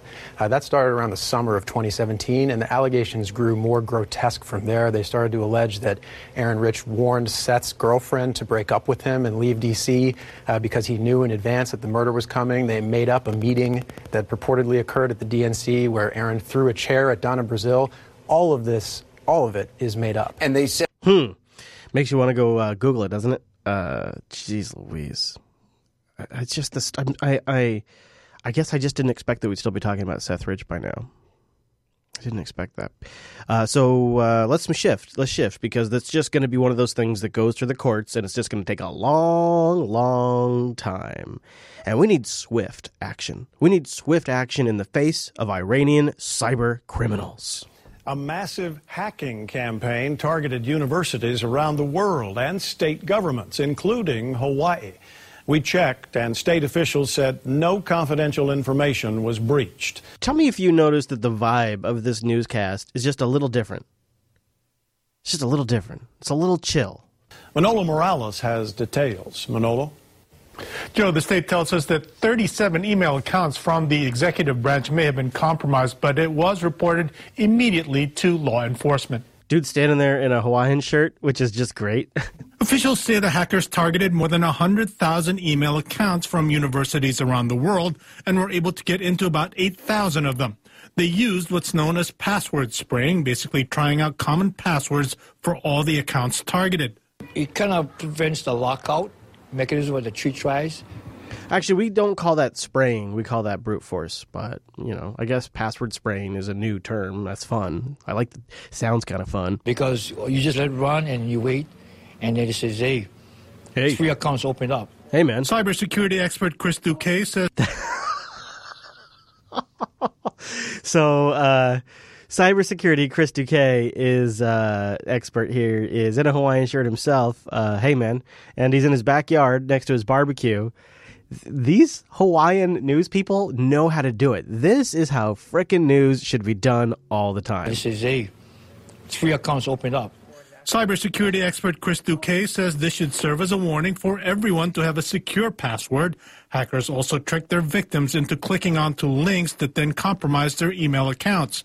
Duque adds that when you click on a link, make sure you know where it came from by double-checking the sender's address. Because the emails say might have Manolo at KHON, but the O is a 0 instead. They just glance over it. They just glance. See, this guy is an expert. Oh, you guys see one E and there was an extra E. And I've had cases where... He's got cases because he's an expert. Why the hell am I in podcasting? Why aren't I doing cybersecurity? Jeez. Higher-level people in our organizations didn't read the complete email. No. And they believe it to be authentic. Yeah. And then they get victimized. He points out that you should always think twice when clicking on a link from an email. Hey! As for the 37 state email accounts, officials tell us they did not contain confidential information and that the state's computer systems where confidential information is stored was never breached. Joe. There you Thanks, go. Manolo. Thanks, Manolo. Thanks, Joe. Good job, everybody. I want all news like that from now on. I want all news like that. I've been covering the Vegas shooter as we get little bits of details in the overtime, and the New York Times put together a 12-minute video of Stephen Pollock, the Vegas shooters, a couple of days leading up to the shooting, and it's so creepy. It's just so gross. It's just weird because the dude just goes about gambling. He's joking with the staff, all smiles, just shaking hands, chatting it up like a regular. It's so weird to watch. And NBC put together kind of like a highlight reel of this longer piece that the New York Times put out this week. Surveillance images show Stephen Paddock calmly checking in at the Mandalay Bay's VIP desk. It's Monday, September 25th, nearly a week before the shooting. After eating alone at a sushi restaurant, Paddock drives his car to valet, where a bellman unloads 5 suitcases. Police say Paddock stays with the luggage and asks to use the service elevators instead of guest elevators, a request that's not uncommon. Later that night, he leaves the hotel with 2 suitcases, driving an hour to his home in Mesquite. It's a routine that repeats itself. Tuesday, Paddock returns to Mandalay Bay, where a different bellman helps him move 7 more suitcases. He's got a room checked out this entire time. The room he shot from is checked out. He's booked it this whole time. He's kind of coming and going. Thursday, he brings a white container and 3 more bags, and over the weekend, 2 more trips home. In all, at least 21 suitcases plus smaller bags are brought to his 32nd floor suite, as Paddock gradually amasses 23 guns and thousands of rounds of ammo. 23 guns and thousands, 23 guns. So remember, it's not like it's a massive artillery, but it's a decent amount of guns, 23 guns. Undiscovered killers who are planning things go about their preparation in a pretty mundane, routine fashion. Hey, here's an unfiltered hot tip for you. It's not just mass killers that do that. It's all psychopaths. Yep, little hot tip there for you on the Unfiltered program. All psychopaths. They just go about their day like it's their regular day because it is a regular day for them. See, that's the trick, is they're always crazy. Thousands of rounds of ammo. Undiscovered killers who are planning things go about their preparation in a pretty mundane, routine fashion. Between the trips home, he's seen playing video poker and chatting with employees. The video was released by MGM Resorts, which says Stephen Paddock gave no indication of what he planned to do, and his interactions with staff and overall behavior were all normal. The final image shows Paddock walking off an elevator Sunday, nearly 10 hours before the massacre. What the footage doesn't explain is why he did it. Joe Fryer, NBC News. Yeah, why did he do it? Well, let's talk about that. There's probably more cases of this than we realize. It's just they don't get to the point where the guy flips and starts shooting civilians. They usually are successful transactions. You see, before they have to go and do something with all those guns. A Texas couple is behind bars tonight in Massachusetts after police found a massive military-grade arsenal in their hotel room and their car. Yep, that's this week. This story is from this week. Another couple was found with tons of guns in their hotel room. Now, what were they doing? Why did they have this? Did they like to just shoot guns? It happened over the weekend in Tewksbury. The discovery, among the items, a bump stock, a silencer, semi-automatic long guns, ammunition, and explosive devices.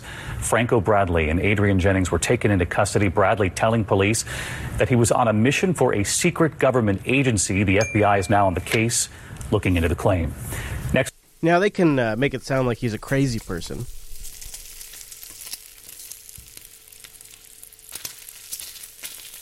But I got to fry a little bacon. What if this happens more than we realize? What if this is how we get batches of guns to terrorists?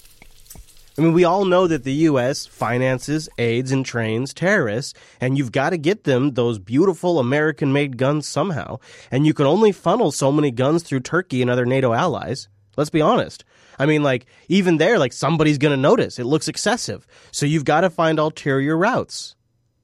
So you do these small-time chicken shit gun dealer operations, and you run guns through them in small batch operations that's untraceable back to you.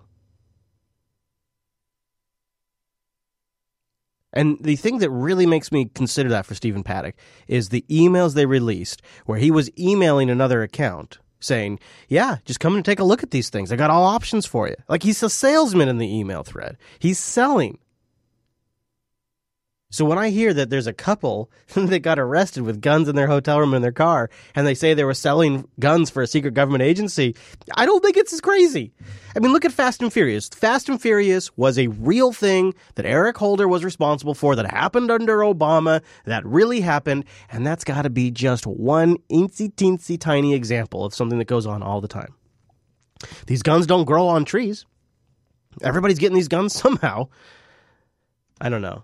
Maybe it's Russia. Let's just blame it all on Russia. Other news, the BBC is under fire for its alleged bias against opposition leader Jeremy Corbyn. Viewers claim the channel is deliberately trying to portray the UK Labour Party head as too Russian.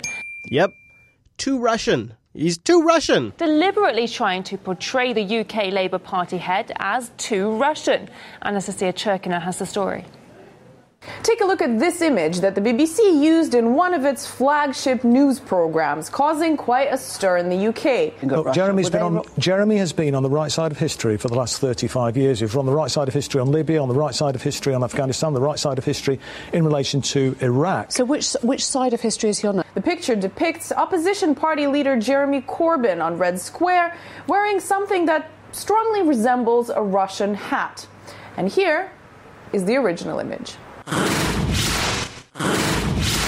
Suffice it to say, Twitter wasn't happy. They altered the image a bit, made it look more red. That is kind of funny. It's too Russian. It's too damn Russian. Now, if you listen to Tech Talk today, you already know about this particular story, but I thought I'd share it with the Unfiltered crowd. China's out-of-control space station about to fall from the sky, and there is a chance some of that debris will make it here. Oh. Here's ABC's Matt Gutman tonight. Matt? What went up in 2011 is about to come down in a blizzard of fiery debris. The Chinese lost contact with the bus-sized Tiangong-1 space station in early 2016. Since then, it's been an 8.5-ton time bomb, destined to crash back into Earth from its decaying orbit about 80 miles up. As you see in this simulation, much of it will burn up, but up to 7,000 pounds of space junk could still make it through and hit Earth. Scientists say it's most likely to hit along that yellow band, long stretches of which are over the U.S. from California to New Jersey. Actually, that's Southern Oregon, you jerks. Spectacular. The re-entry would look similar to the disintegration of this space freighter in 2008. Whoa!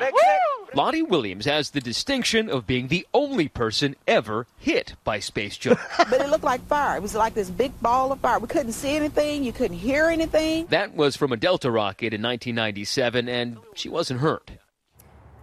David, that space station is predicted to make re-entry sometime between Friday and next Wednesday. And while pieces of space junk like this look formidable, we're told there's only a chance of 1 in 10,000 that a human anywhere on Earth would get hit. Big money, big money, big money. April 1st. I'm shooting for April 1st. That's what I'm hoping for. April 1st. Come on. You can do it. Come on. Let's do it. Okay. So there's a couple of different clips that I wanted to wrap up with. But I thought instead of like drudging us through more and more news, which I do have some more stuff if you're watching the live stream, and we are going to be changing the way we post the Unfiltered live show, so this is going to be more applicable than ever. I thought let's end it with an example of a storyteller, maybe one of the better storytellers of our time. This is a man who got interviewed by a local news affiliate, and then the clip goes viral because he's one of the funniest, best storytellers of our time. And I don't believe I exaggerate at all. I think you shall agree. Check this out. Intruders caught on camera invading houses. So could something like this happen to you? Dave Rowe knows all too well how it feels to have his home broken into. Yeah, and see, that's what the problem was. Because I heard him first. I said, hold on. I said, hold up. Wait a minute. Something ain't right. Because then I start to taste them. I say, and then I start to smell them. So it's like a smell like tastes like. So I knew something was wrong. I knew something special about it. You know? So what did you do when you heard the intruder? I ran upstairs. I had to run. And I had to do what that little girl, what's that little girl in the Holocaust? She had Anne Hathaway, Frankie Beverly. Anne Frank, that's a hiding bitch, ain't it? I had to get up the stairs. So he had so much rhythm. When he was walking up the stairs, he said, doom, doom, doom.